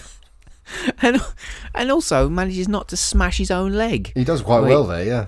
Because he smacks it with his hammer quite a lot, doesn't he? Yeah, but I don't think that one dies, does it? So we're still at the full 8 Krites at this point in time. Yes, yeah. And then the bounty hunters discover the cop car that was in the ditch, and then, like you said, he takes the face of the dead cop. Yeah, dead Jeff. But it's like his damaged face. Yeah. Which again I thought was quite a cool idea, because it's not. They clearly thought about. Well, if he imitated him, he would imitate him like he is now, not like he's before he died. But if you're going to imitate something to blend in, surely you know the difference between something that's alive and something that's dead. Yeah. And at no point in time will masquerading as a dead thing not make you stand out. Well, I and I'm confirming this later on, that basically in this next scene, that the bounty hunters are just a couple of fucking morons. Yes. They are just. I mean, yes, they're from another planet, so they don't understand our technology, but they get in the car and they just start acting like a couple of dickheads, just pressing stuff and doing again. I get it. They're aliens. They don't know how things work. But he seems to figure out how to drive a car. Yeah, it's like they can't quite get it to turn on, but once it's turned on, oh, fine. Yeah. If not a little rambunctious, but we're okay at doing it. He's fondling the shotgun, which he fires. Yeah, he fires that. Why? Which is loaded. Well, I mean, again, would it? Oh, anyway, I'm picking holes. But anyway, managed to get it started. Managed to drive off, but it's in. They're reversing. He's driving. He's remarkably well, considering he's going backwards. But anyway, so now we're fixing the dad up in the barn. And they're still fondling. How long's he been at this now? I know. And so the radio... He's gone nowhere. They're still fully clothed. I'm sorry, at that age, something's coming off by now. Oh, God, you'd have done it like 2 or 3 times by now or something at that age. Anyway, there's a problem with the radio, and Steve goes to get it, and it bites his fingers off. You know, and then it eats him. It kills him, and again, it bites his fingers, and then another. Yeah, then a crate explodes out of the hay like a fucking cannonball. Yeah, into his stomach, and yeah, Steve's dead. Yeah, which you don't see anything graphic particularly. No. You see a bit of blood around his mouth, but you don't see. I mean, you know, it's close up on his face, isn't it? You don't see him being hollowed out or anything like that. And then April's got this pitchfork, which he's trying to smack him with, which one of the Krites eats. She doesn't really. It's a really bad attempt at hitting it for a start. I mean, I know they've got big mouths, but they're not all mouth. I'm pretty sure I could hit one of them on the top of the head with the end of a rake. Yeah, or you'd kick it, wouldn't you? Do something. It's like a fucking football. That's the shape of them, isn't it? They're like footballs. Yeah, just don't kick the top bit where the mouth is. You boot it like you're getting a rugby ball over the, you know, scoring a conversion in a rugby ball. You don't hit the top of it. You hit the bottom of the ball. Yeah, or I suppose maybe if you kick them, maybe their spikes are quite sharp. I don't know, but either way, you'd still, if you got a shoe on or a trainer or something. Yeah. But anyway, so then Brad runs to the barn, and he's got his firework with him, and he throws it at which the Krite picks up and eats it, which I thought this was quite cool. Yeah. So he eats it, and you sort of like, you know, he has a little bit of a munch, and then you can hear the explosion inside the Krite, and then his face kind of, you know, puffs out, like his cheeks puff out where there's a bit of smoke from his mouth. Gives out a little wheeze. Yeah, and then it just collapses, which I thought was quite cool, because you'd expect it maybe to explode. I thought this was quite fun. That means we're down to 7 Krites. It also means, though, that to stop this invasion, Brad just needs to have 7 more firecrackers. Just to throw bombs at them. Yeah. Because they'll eat anything. And it's like, Brad, you've got about 40 of these things in your room. All you need is 7 of them. So just walk around your farm going, there's one. Yum, yum. Throw it over. Oh, there's another one. Ooh, fancy a snack. Throw it over. Pop, pop, pop. Have it done in 20 minutes. You can go back upstairs and have your dinner. Yeah. But anyway, then Charlie gets to the police station, and he's saying, like, call the sheriff. Yeah. Sal, who's dressed like an old version of Harley Quinn for some reason. Now, at some point, she's got fucking hair curlers in her hair. Not quite yet, but she certainly does. Yeah, I didn't figure that one out. When did that happen? I don't know. I've got a whole discrepancy with time in coming up anyway. Of who's doing what on what fucking times it's supposed to be. Yeah. So anyway, and again, I think this is just to pad out that the bounty hunters are out causing. They're looking for the Krites. Yeah. I mean, they were right next to them. They found a hollowed out fucking cow. We'll just go in the opposite direction. With teeth marks. Yeah. Let's just, you know, they're not very clever. They're not very good trackers. So anyway, there's a church service. A really going on. weird way of starting this scene as well. We get one note on an organ. Yeah. It just started with... That's it. Hey? So then the car smashes into the church, and they get out of the car, the bounty hunters do, go into the church, and the bounty hunter changes to the priest or the vicar or whatever, but then he decides to blow up the fucking church. Yeah, why? What? That's because the woman faints who's playing the organ badly. So she falls on the organ and it makes more noise. But that doesn't... They know what Krites are. They know what Krites do. So why would they think that the organ is a Krite? Are they that on edge? Anything makes a sudden noise, they just blow it up. They blow the organ up, and then they blow the lectern up. Yeah. Where the vicar was standing, and then they just back away, don't they, and just leave in the car. Quite a nice gag. So he thinks he's going backwards, but actually he's going forwards. Yeah. And then the family is sort of getting up all the defences, they've got some guns. That they're talking about barricading themselves in and whatever, and then they go to leave. Yeah, because Helen wants to stay and Jay wants to go. Yeah. So and then Jay wins because he's the man. But they leave, and the bolt locks them out behind them. I was like, God, that's a fucking loose bolt, isn't it? You'd Yeah. think, with him being fixing shit, he would have sorted that out. He would have noticed that's happened before. You would have You'd thought. think so, yeah. But anyway, it locks them out on the porch. So they go off, discover that the truck has been eaten. This is what I was saying earlier on. Yeah. I think they're like gremlins. They rip stuff up and damage it, but I don't know whether they. But it's like, Ate it. I don't know, it's like they ripped up the seats so all the springs are sticking out. Are they clever enough to know that they can't... Did they do it just to be uncomfortable? I don't know. Didn't seem to be anything else. But then they remember that Steve's car's there. So they go to Steve's car. But unfortunately, Crite. They open the door, Crite. And they find out, and this is never really explained, and it only happens to one of them, that they're getting bigger. Yes. Is this because it's eating? Is this the one that ate the cow? Or Yeah, I did wonder, ate Steve? is it to do with the amount they're eating? That's the only reason I can think of it. How big do they get? Do they I just don't know. grow until they're the size of a planet? I don't know. But so anyway, they freak out, run back to the house, discover that they can't get in. So the dad gets bitten again. He's just like a travelling buffet, this man, isn't he? And then the mom's now taking a bit of charge. She's got the shotgun and she whacks one off with the butt of the gun. And then Brad, so he runs off because the thing about, I'm sorry, did you notice anything about Brad that not bothered you, but just an observation of him? Ginger? Other than that, Freckles? no, I didn't notice that. Precocious little bastard? He'd always got his mouth open. You're right. Yeah, no, you're right. Yep. I don't know why that bothered me. Oh, no, it's annoying when people do that.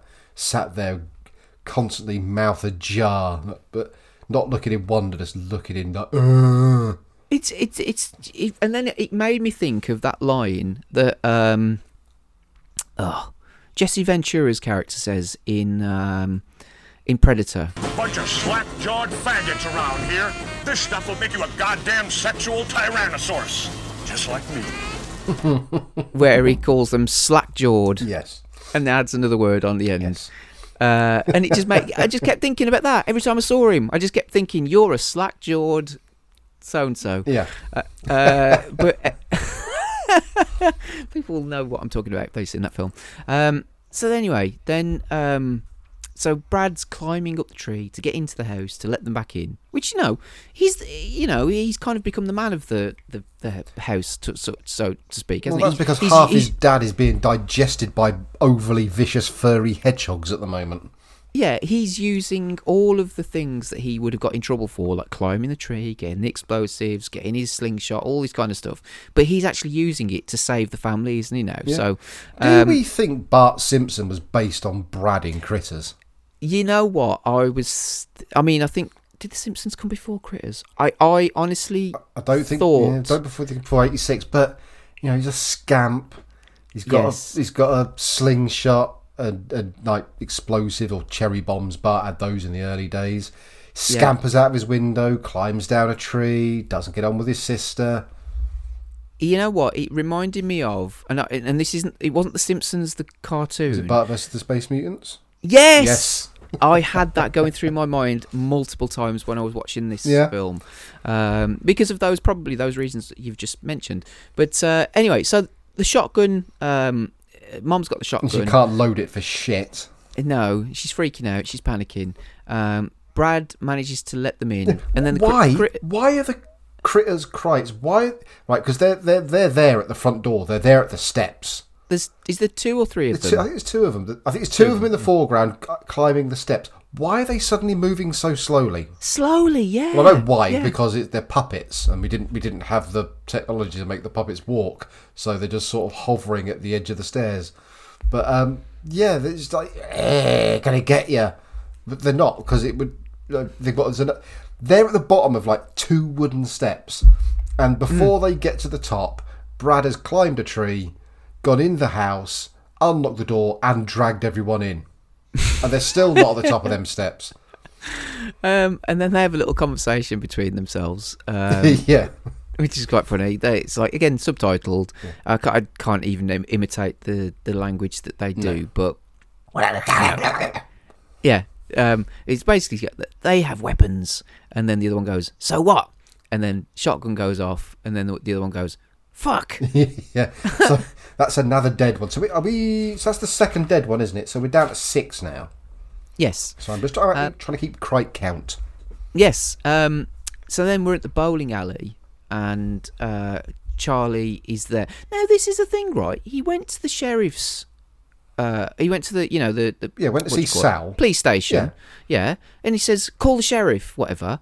Next thing you see, he's in the fucking bowling alley getting pissed. Sal tells him that. Does he get told that he might be at the bowling alley? Oh, So has Charlie gone to the bowling alley thinking, "I've got to speak to Harv. I've got to speak to Harv." He's bursting the front door thinking, "I've got to speak to Harv." Oh, bar. And then just got wankered instead. Yeah, because he's in the bar and he's getting pissed and he's annoying the barman. The barman just keeps topping him up and then just leaves the bottle there. Yeah. It's like, who's paying for all this? Well, but still. It's another night in the cells for Charlie. Isn't it? This is how it happened. This is his life. Every night he goes to the bowling alley, irritates the barman. Barman just thinks, "Oh, fuck it. I can do it's cheap-ass bourbon. He can have that. I'll get he'll get arrested and he'll spend the night in the cells." But so anyway, the bounty hunters turn up at the bowling alley.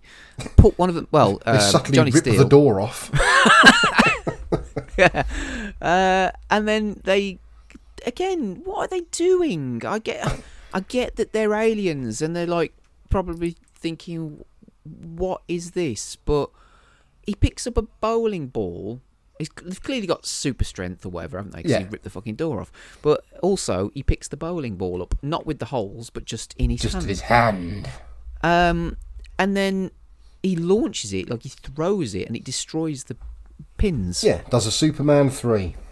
And then they go to the bar. I've got to point out, though, when they walk in, everyone's sniggering at them because of their red leather gear. Because their outfits, yeah. But all of the men in there are wearing beautiful, flamboyant bowling shirts. And they're laughing at other people's fashion sense. Yeah, that was the other thing that made me think of Bart versus Space Mutants. Because there's a bit where you go to the bowling alley, to the Bowlerama, isn't there? Yeah. So anyway, then they're in the bar. They're asking for the Krites. Like, and then he changes his face again. Yeah, he sees Charlie, doesn't he? Charlie. It's like, why? But he looks different to Charlie because Charlie's a bit of a bedraggled old fucker. He's like what Charlie would look like if Charlie wasn't an alcoholic. He's got, tidy hair. He's a bit less unshaven. Yes. He doesn't look like he's got HIV or... or where his face is all drawn and sunken or whatever, but so then again they cause damage and destruction. Because there's a gun. Isn't there a gunshot on the TV or something in the bar? So then they just decide to blow everything up. Because they're about to get into a fight with these local hicks. Yeah. No, and this made me think, because obviously this came out before Predator, but is he a bit like the Predator because he copies what he hears say? Is this other? Because he says something like, he hears a phrase that said, "Why is it the barman?" or something like that, or he hears a phrase and he basically copies it, which is what the Predator does. Yeah. But it's like, is this second one that keeps constantly changing his face just totally brainless? Is he the idiot one? Yeah. He's just like, the other one seems to have a bit more about him. The other one's a leader for a reason. This one can't even choose a face.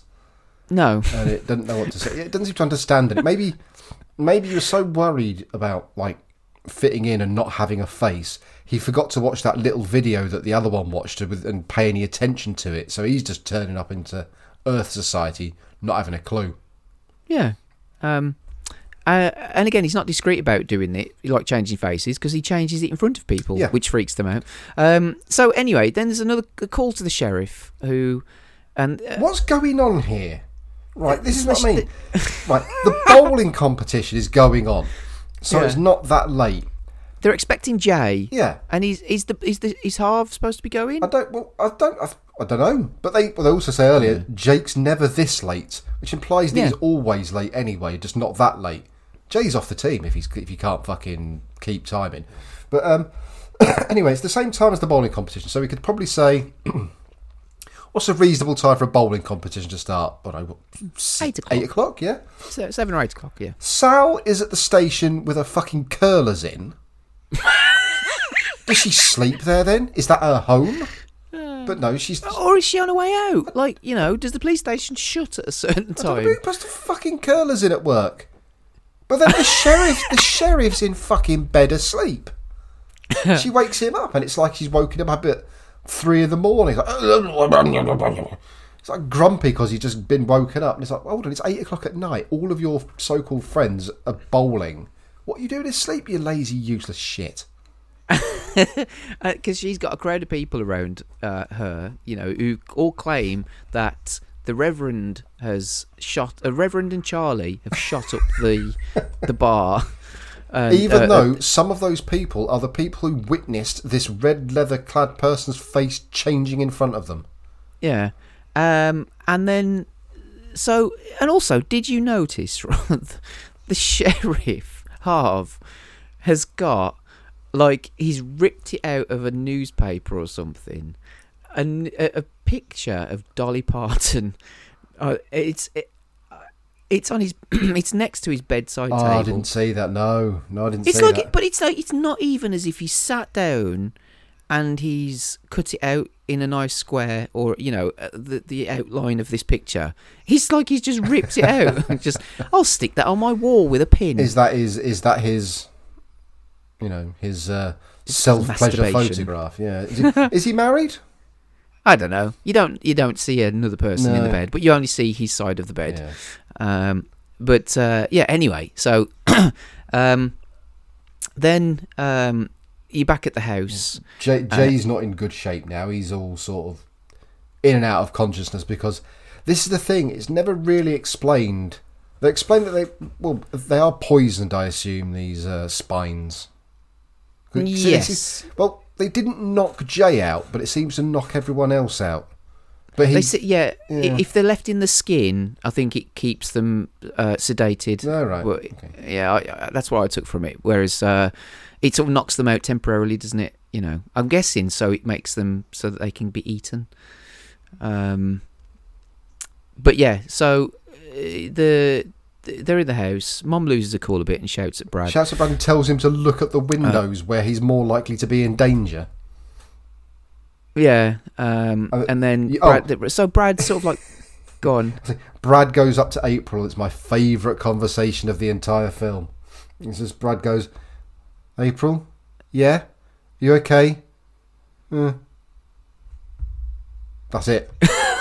That's as warm as they get to each other for most of the film. Yeah. And then a crike comes through the window.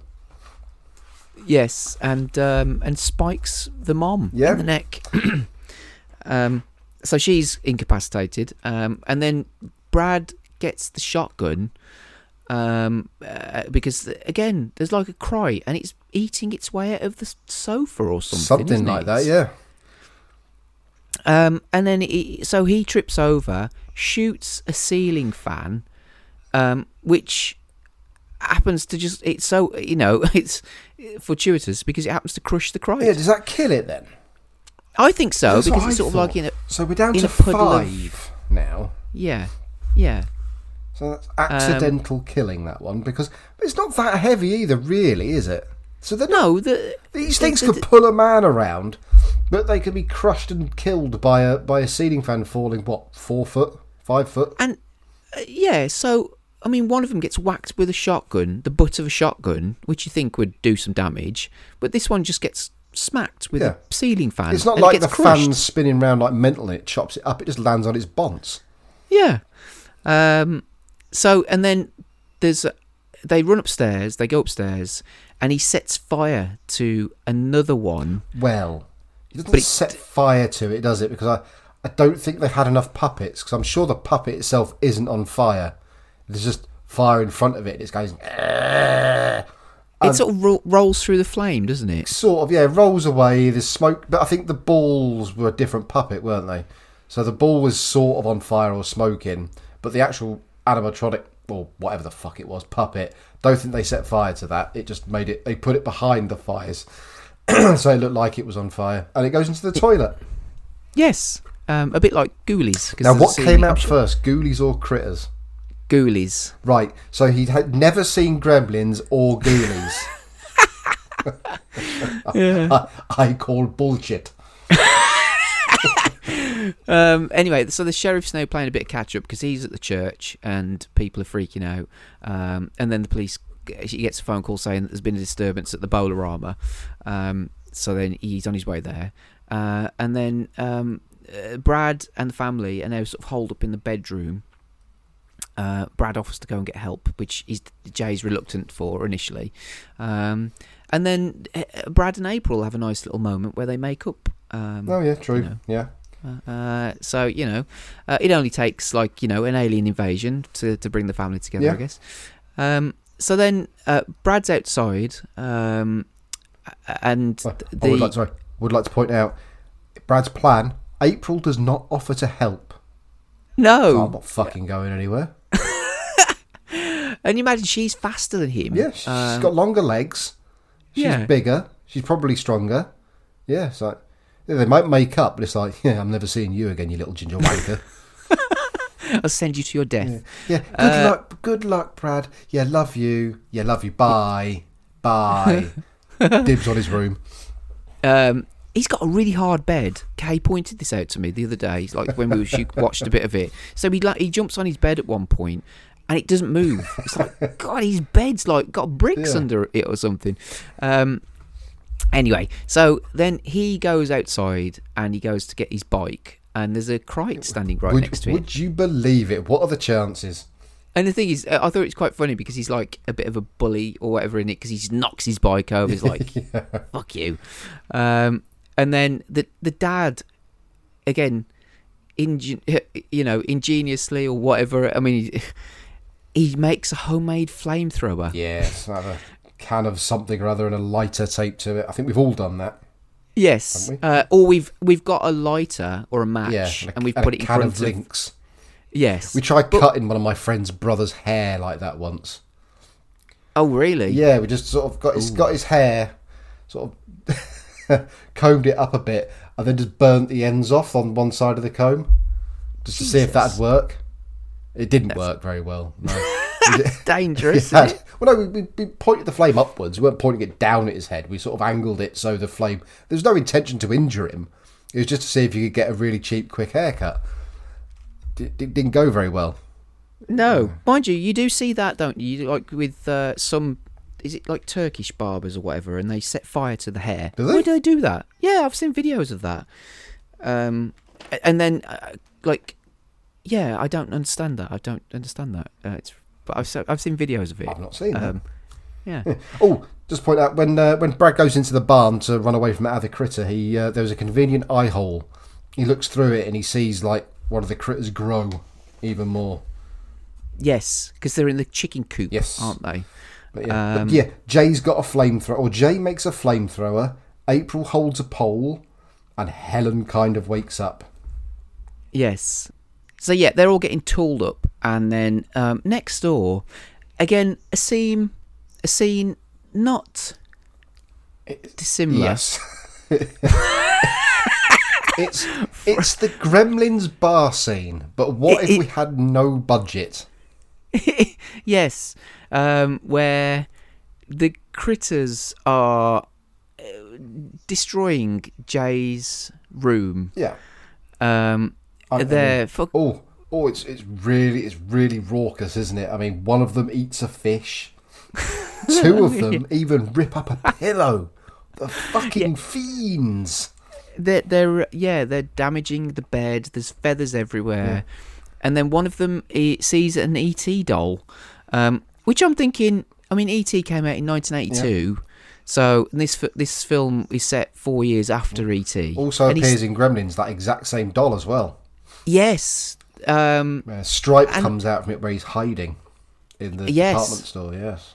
Which, again, is a scene that happened earlier on, which isn't dissimilar to that. Never seen it, though. Never seen it. No, it's not based on Gremlins. Fuck no.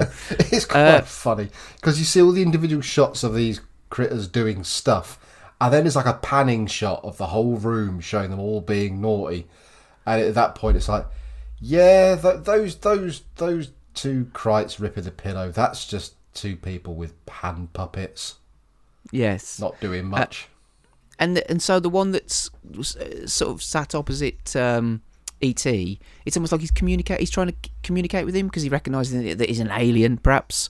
But in the end, he just bites his head off, doesn't he? We do get a shot of something bigger lurking outside.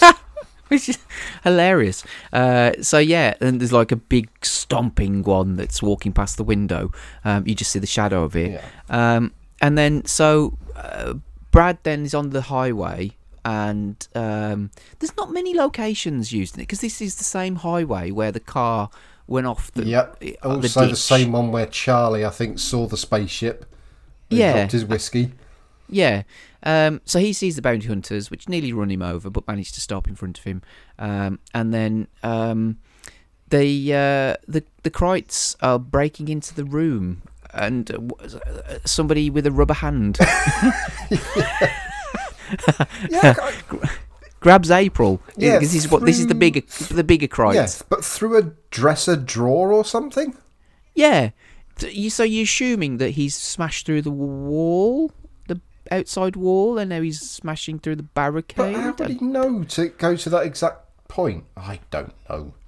I don't either. Helen just loses her fucking shit.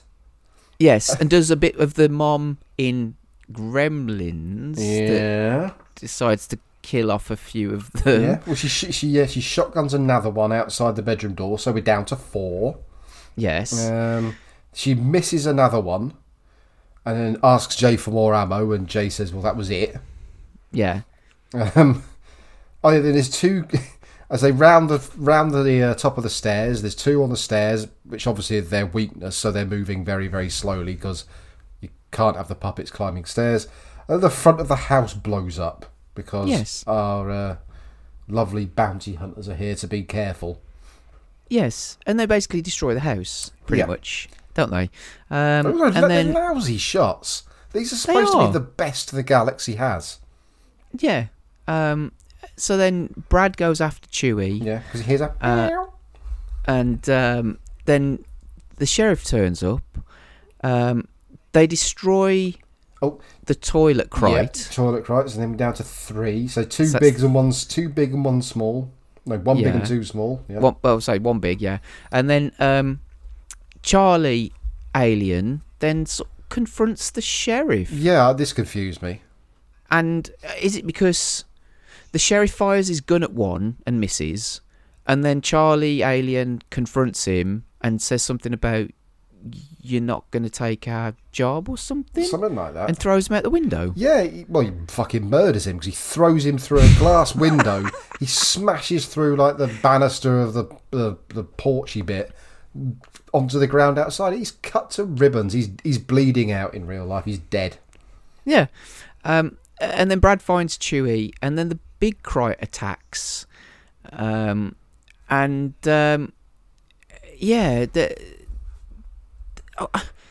What? I don't know. I mean, what do you think's better for the critters or the Krites?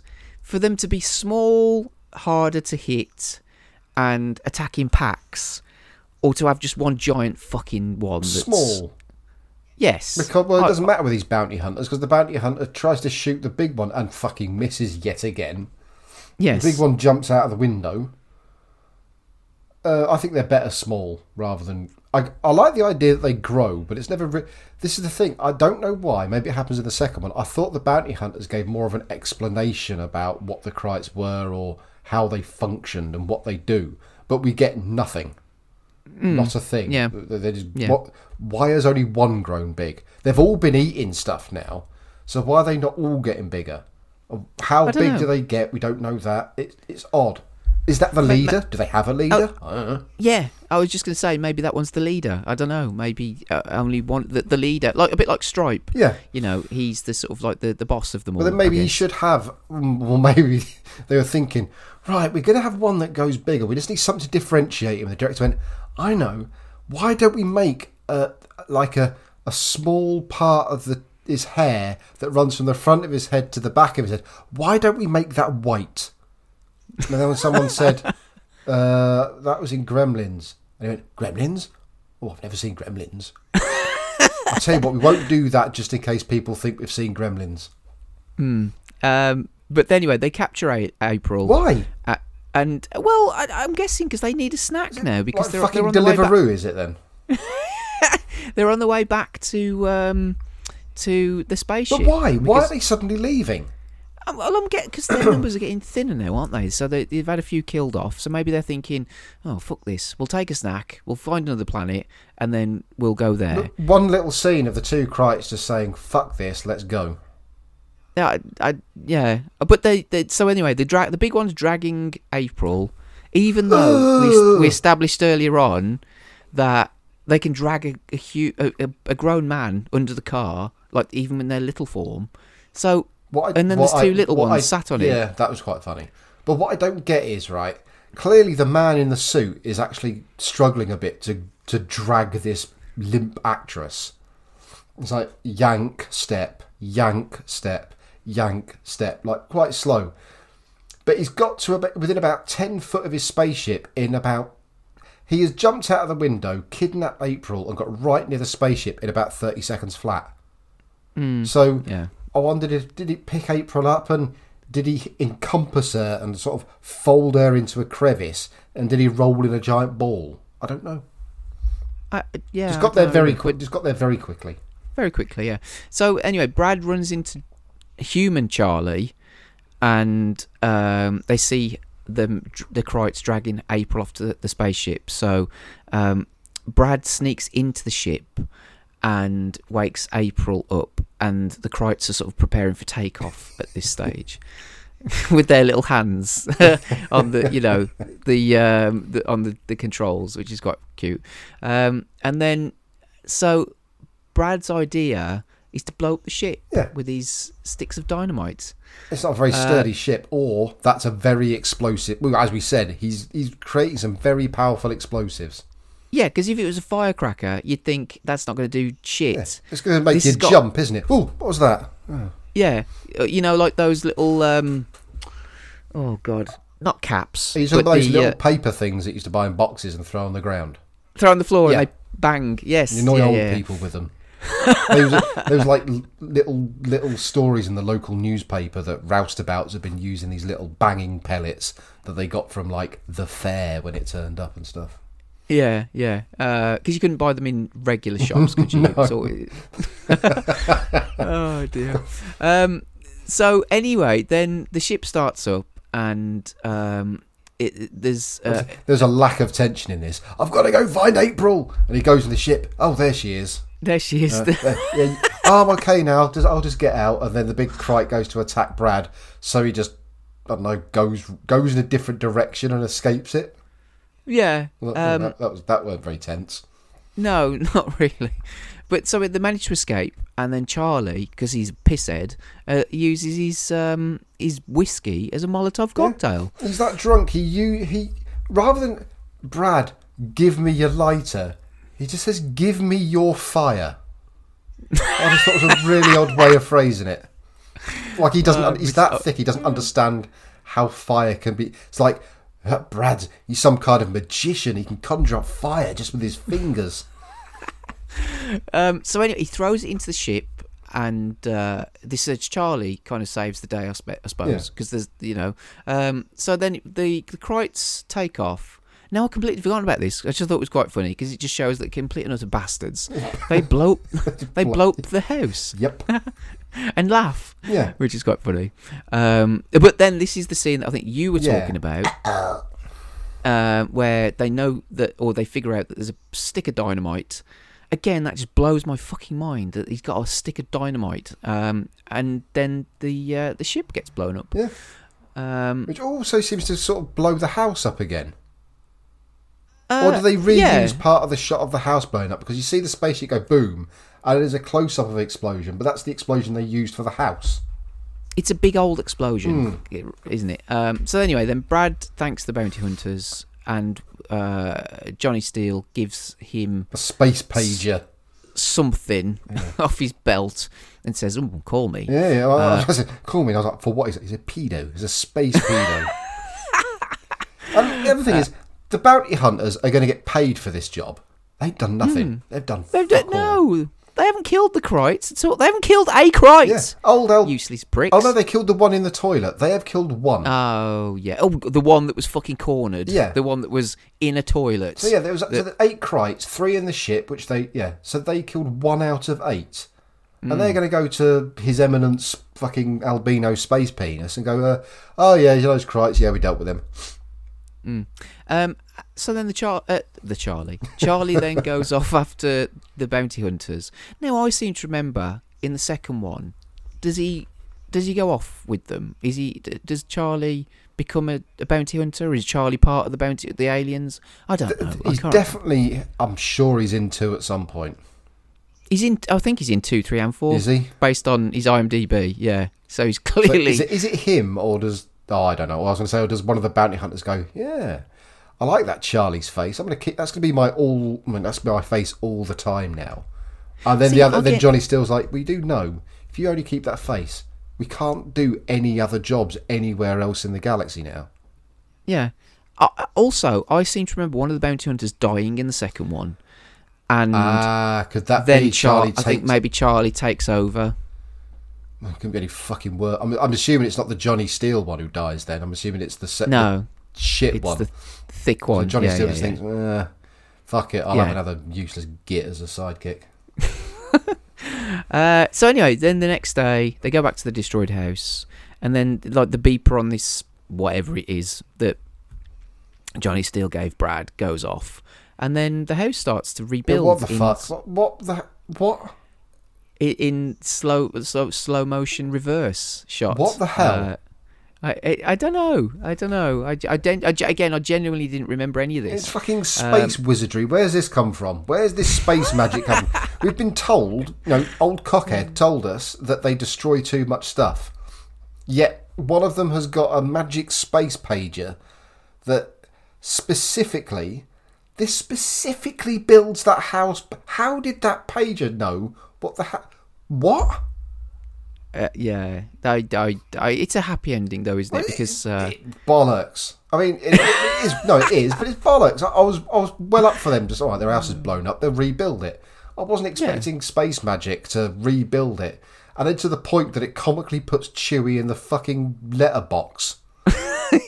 Yeah, and then the alien ship flies over for one last turn. But again, I quite like the ending because then the camera then pans away from the family and the house, who are all happy now, and it gets a little POV shot again and goes to the chicken coop where you see 3 eggs. But surely they're going to notice them. A little giggle. Helen, in her breakfast duties, I'm assuming is going to go to the chicken coop to collect the day's eggs. And she's going to notice these 3 hideous, green-grey, bulbous, nobbled eggs and think... She's not going to think, I'll tell you what, I think one of our chickens might be a bit ill. I won't eat them, I'll just leave them. You'd be like, it's fucking alien eggs, them. You smash them in. You did some with a sledgehammer. Or you might actually crack them open and fry one just to see what it tastes like. But yeah. But there you go. That was Critters. So, what did you think? I'm in a tough one again because I'll be honest. When I watched it, when I watched the first half, I liked the start. I like the whole bit in space. I thought that was a good setup, good use of budget. Nothing expensive or extravagant, but was nicely done for the first few minutes. I then got really bored for some reason. It seems it's only an 86-minute film, but it seemed to take like a while for anything to happen. and it's not like the characters are deep, so there's much to really learn about any of them. I don't know. I've enjoyed talking about it, and I didn't hate it. It's certainly not anything like the worst film we've watched, but because of that thing where in my head I'm continuously comparing it to like a Gremlins or another film like that, and it just seems like the lack of budget stuck out to me more in this film than other ones. I don't think we got a good look at a critter. You know, it's all of the action's all at night, and it's all really dark. I just wanted to see a bit more of them, and I wanted them to be a bit more threatening, because, like, almost watching the trailer, it's like, yeah, they are mischievous, but they are actually supposed to be dangerous. So they might be mischievous, but they're supposed to be deadly. You know, they fire things into your neck that will knock you out. The first thing they do is eat a police officer. Yet after that, it's almost like, they have a good chomp on Jay, obviously, but after that, it's like there's irritants rather than anything. And I don't know. Yeah. I know it's like a horror sci-fi comedy. I think it could have lent more into the horror while keeping the humour in it, just to make them so they feel more dangerous. They didn't feel particularly dangerous in this, I don't think. I think I found it all right. I think, yeah. It's not a negative. Yeah. It's not a bad film, but I felt its budget, and I felt its smallness, I guess. Yeah. And like I said, you can see that with the, a lot of the locations are used again, aren't they? Yeah. So, from my point of view, like I said, I remember limited amounts of it, to be honest with you, from when I watched it. Obviously, it's been a long time since I watched this. I actually quite liked it. I thought it was. I mean, don't get me wrong. When I was scoring it on Letterboxd or rating it, I gave it 3 out of 5 actually, because I thought in terms of the length, it didn't drag. It's got some nice effects. It's a bit daft. It's like you said. I mean, the critters themselves, they're not threatening or they killed 2 people, don't they? They killed Jay and Steve, and that's it. And then they just fuck around. They don't do a massive amount, but yeah, it just, I don't know. I did actually quite like it. I thought it was I can't really say any more than it was all right. It's not bad. I just wanted to know more about the Krites and what, they're supposed to be that dangerous, but why? What have they done? I don't want like, and 500 years ago during the Krite Wars, where blah, blah, I don't need all that. But there's only 8 of them, and it turns out you can kill them pretty easily.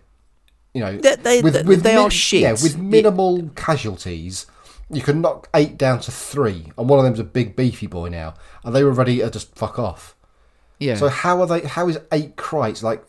Good God, it could end a planet. Well, we don't feel like that. It feels like they might, slightly annoy a small town. Yeah, you get the exterminator in or something to take care of them. If they were on an alien planet, they wouldn't last 5 seconds because you'd think that there'd be some other alien out there that would just destroy them. Yeah. It's set up that you need bounty hunters. They're the most feared creature. Turns out the galaxy's not a very dangerous place, really, because the worst monsters in the galaxy pretty easy to kill, and the best bounty hunters in the galaxy are rubbish. So when we do get spaceships, we'll go out there going, fuck me, we're going to shit ourselves because everything's way more advanced than us. And we'll be ruling the whole place within about a week and a half. Yeah. They're not. They haven't got as much character as the Gremlins. No. And there's. I mean, it did remind me of as a kid. I did warm to, not necessarily this viewing, but it did remind me of. I did warm to Brad. Warm to him, I should say, because he's kind of. Well, he would have been my age. He's got access to explosives, Yeah, true. and he's got not a crossbow. That was his 14th birthday. Yeah, he's got a catapult. Yeah. And he climbs trees, and he's a bit of a shitbag. You know what I mean? And so Lives in a giant farm where he can just fuck around and blow shit up. yeah, so I would have warmed to him. But and I think, yeah. I mean, if I'm comparing it to Gremlins, then I don't know if I preferred him to Billy. Did I prefer him to Billy? I don't know. I generally, because like I said, looking on Wikipedia, the director said this idea was in paper form anyway, which is easy to claim, I guess. Came along way before Gremlins was even a thing, but yet the similarities are undeniable. There are even scenes which you can compare them, can't you? Definitely. Like the scene where it disguises itself amongst the cuddly toys. The scene where they're fucking around in the bedroom, destroying it. And it's set to kind of how can I describe it? Like pop music. Yeah. Like the scene in the bar. You know what I mean? It's like then. So, yeah, it's. I enjoyed watching it. Yeah. I enjoyed going back to it. It didn't ruin any memories, but I don't know if I'm prepared to watch the second one or any more than that. It didn't ruin my memory. So I remember at the time preferring. I think I'd seen Gremlins first, preferring Gremlins, and I wanted this to be a bit more horror-y. And ruined any memories, but again, it's I don't know why it always felt like a missed opportunity, maybe slightly. But there's nothing abhorrent about this film at all. If you got 86 minutes to spare, you could do way worse. Yeah. If you're curious about if you're curious about Critters, then and you haven't watched it for a very long time, then it's not a bad watch. Yeah. Definitely, it's a fun B-movie horror comedy. Yes. So there you go. Anywho, you said you were going to tease me with a load of clues and stuff on. I deliberately ignored you because you did this to me over Christmas and it annoyed me. I can't wait to reveal that one day. But no, I am desperate to know what is the film that we're going to be watching. What's your pick for next movie? I said I was worried. I was being too contemporary. And then I realised that 1997 was 25 years ago, which is distressing for me. And I've worked it out. And this film is the same age to someone born today.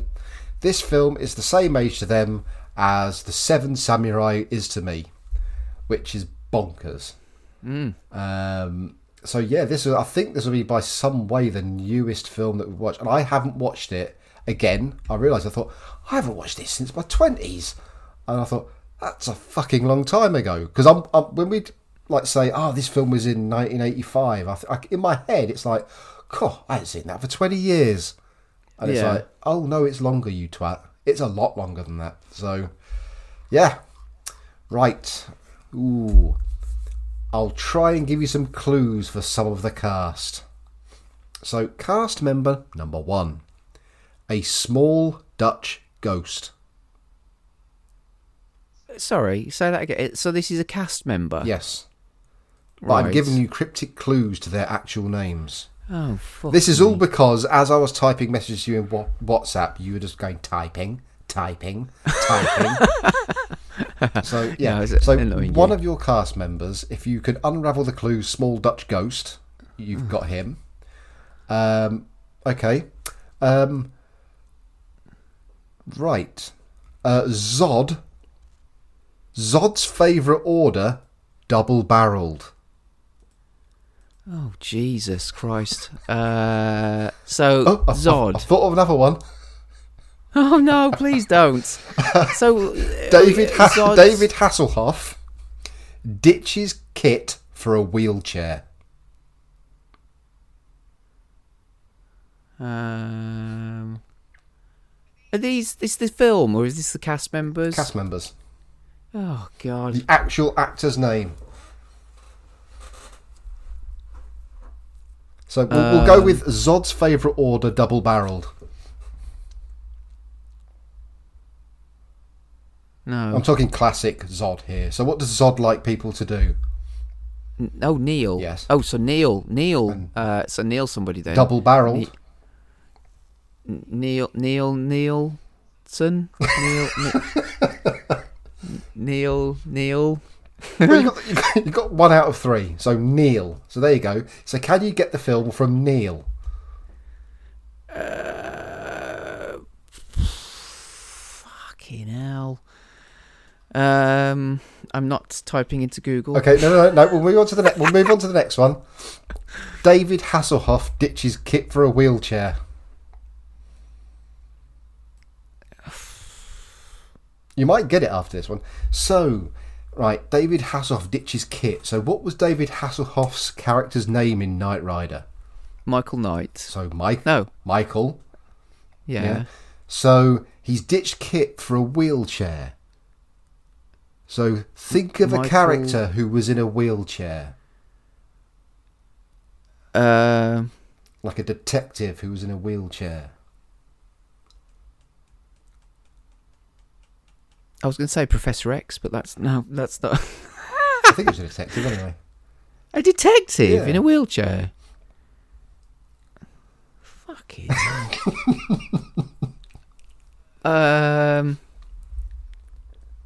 I'm thinking of that Denzel Washington film where he's a paraplegic, but that's not right. Oh God, I don't know. Okay, a small Dutch ghost. Oh, So, think of a child ghost. Casper. Yeah, and if Oh, it sounded a bit Dutch. I think I've got it. Go on. I've got it. Is it Starship Troopers? Yes. So hang on a second then. So we've got Casper Van Dien. Yeah, small Dutch ghost. Yeah. Who else is in that now? Zod's favourite order's double-barreled. Neil. Oh God, he was in the Matrix movie recently. Fuck. Also Doogie Howser, wasn't he? I've forgotten his name. What was his name? Neil Patrick Harris. Neil Patrick Harris. Yes. And then what was the other one? David Hasselhoff swaps Kit for a wheelchair. Oh, Michael Ironside. Yes. Ironside. Yes, Yeah. of course. Yes, he was in a wheelchair. Yes. Fuck me, you're good at those, aren't you? Even better that I did the Dutch one earlier. Neil Patrick Harris and Michael Ironside made up as we speak on this show. On the fly. Yeah. There you go. Oh, Clancy Brown. I could have said Egyptian's best friend's mortal enemy. Egyptian? Yeah. Clancy? Clancy Brown was in Highlander. Sean Connery played an Egyptian. His best friend was Conor McLeod, and Conor McLeod's mortal enemy was the what do we call it? It was Clancy Brown. I've never seen Highlander. I've seen bits What? of it. Is wasn't he supposed to be Spanish? I thought he was Spanish. Egyptian or whatever. I thought he was Spanish. You've never seen Highlander? I've seen bits of it. I've never seen the whole thing. No. I think that was 1986 as well, or maybe 1985. Anyway. I just don't know you. Well, there you go. Starship Troopers. I won't do that again. I'll just say what we're doing next time. I feel like I've added too much onto the show now. Well, it'd be interesting for people to see whether they actually guessed it as well, or you'll blow your bloody cryptic clues. So yeah, and anyway, this was a WhatsApp conversation just before this at the Christmas time. Sorry, just went on for weeks. Sorry, I nearly had a fucking stroke then thinking about it. So it went on for weeks, and you were just sending me little clips and pictures and zoomed in. And then little cryptic clues. It's driving me fucking round the bend. Anyway. Yeah, I only gave you clues that contained included the name of the person who was in the film, the name of the character, and the film's title, no less. I'm not very good at things like that, lateral thinking and whatever. Anyway, so right, if you want to find us and more of the shows and things that we do, then head over to 60mw.co.uk, and that will show you where everything is, all of the website stuff. It's all good. if you want to follow us on Twitter, then if you go to @60MW Podcast, that's where all the competitions are and giveaways and all the other bits and pieces. And I'm at Dastardly Jabby on Twitter. Where are you? Where can you be found? I'm at Not a Monkey, but Not Talking Loudly. Oh, God. You do realise that could be quite annoying after a while. Do you annoy your girlfriend? No, I never. Your fiance. No, I never do that, to be honest. Yeah, I'm sure. This is going to be our last show. I've genuinely hurt you now. It's been nice. It's been nice speaking to people. And it's fine, I must admit. And also, I do quite like the fact that you referred to me as your podcast wife. Anyway, right. Thank you for listening. Thank you to you for chatting critters with me. Thank you to you. And we'll see you next time for some Starship Troopers. Thanks very much. Bye-bye. Bye-bye.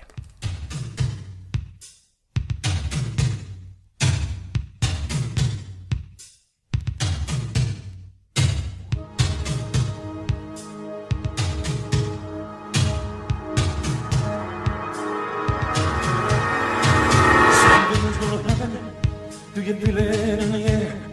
Could be the fear that's everywhere. Moon don't look friendly. There's blood in the sky, and a taste of sweat burning in my eyes. Yeah. The kids are getting ready. You think they're insane? And the street night's coming, and they'll never be the same. Look out for the darkness, hold on to your soul. It's a call of the wild.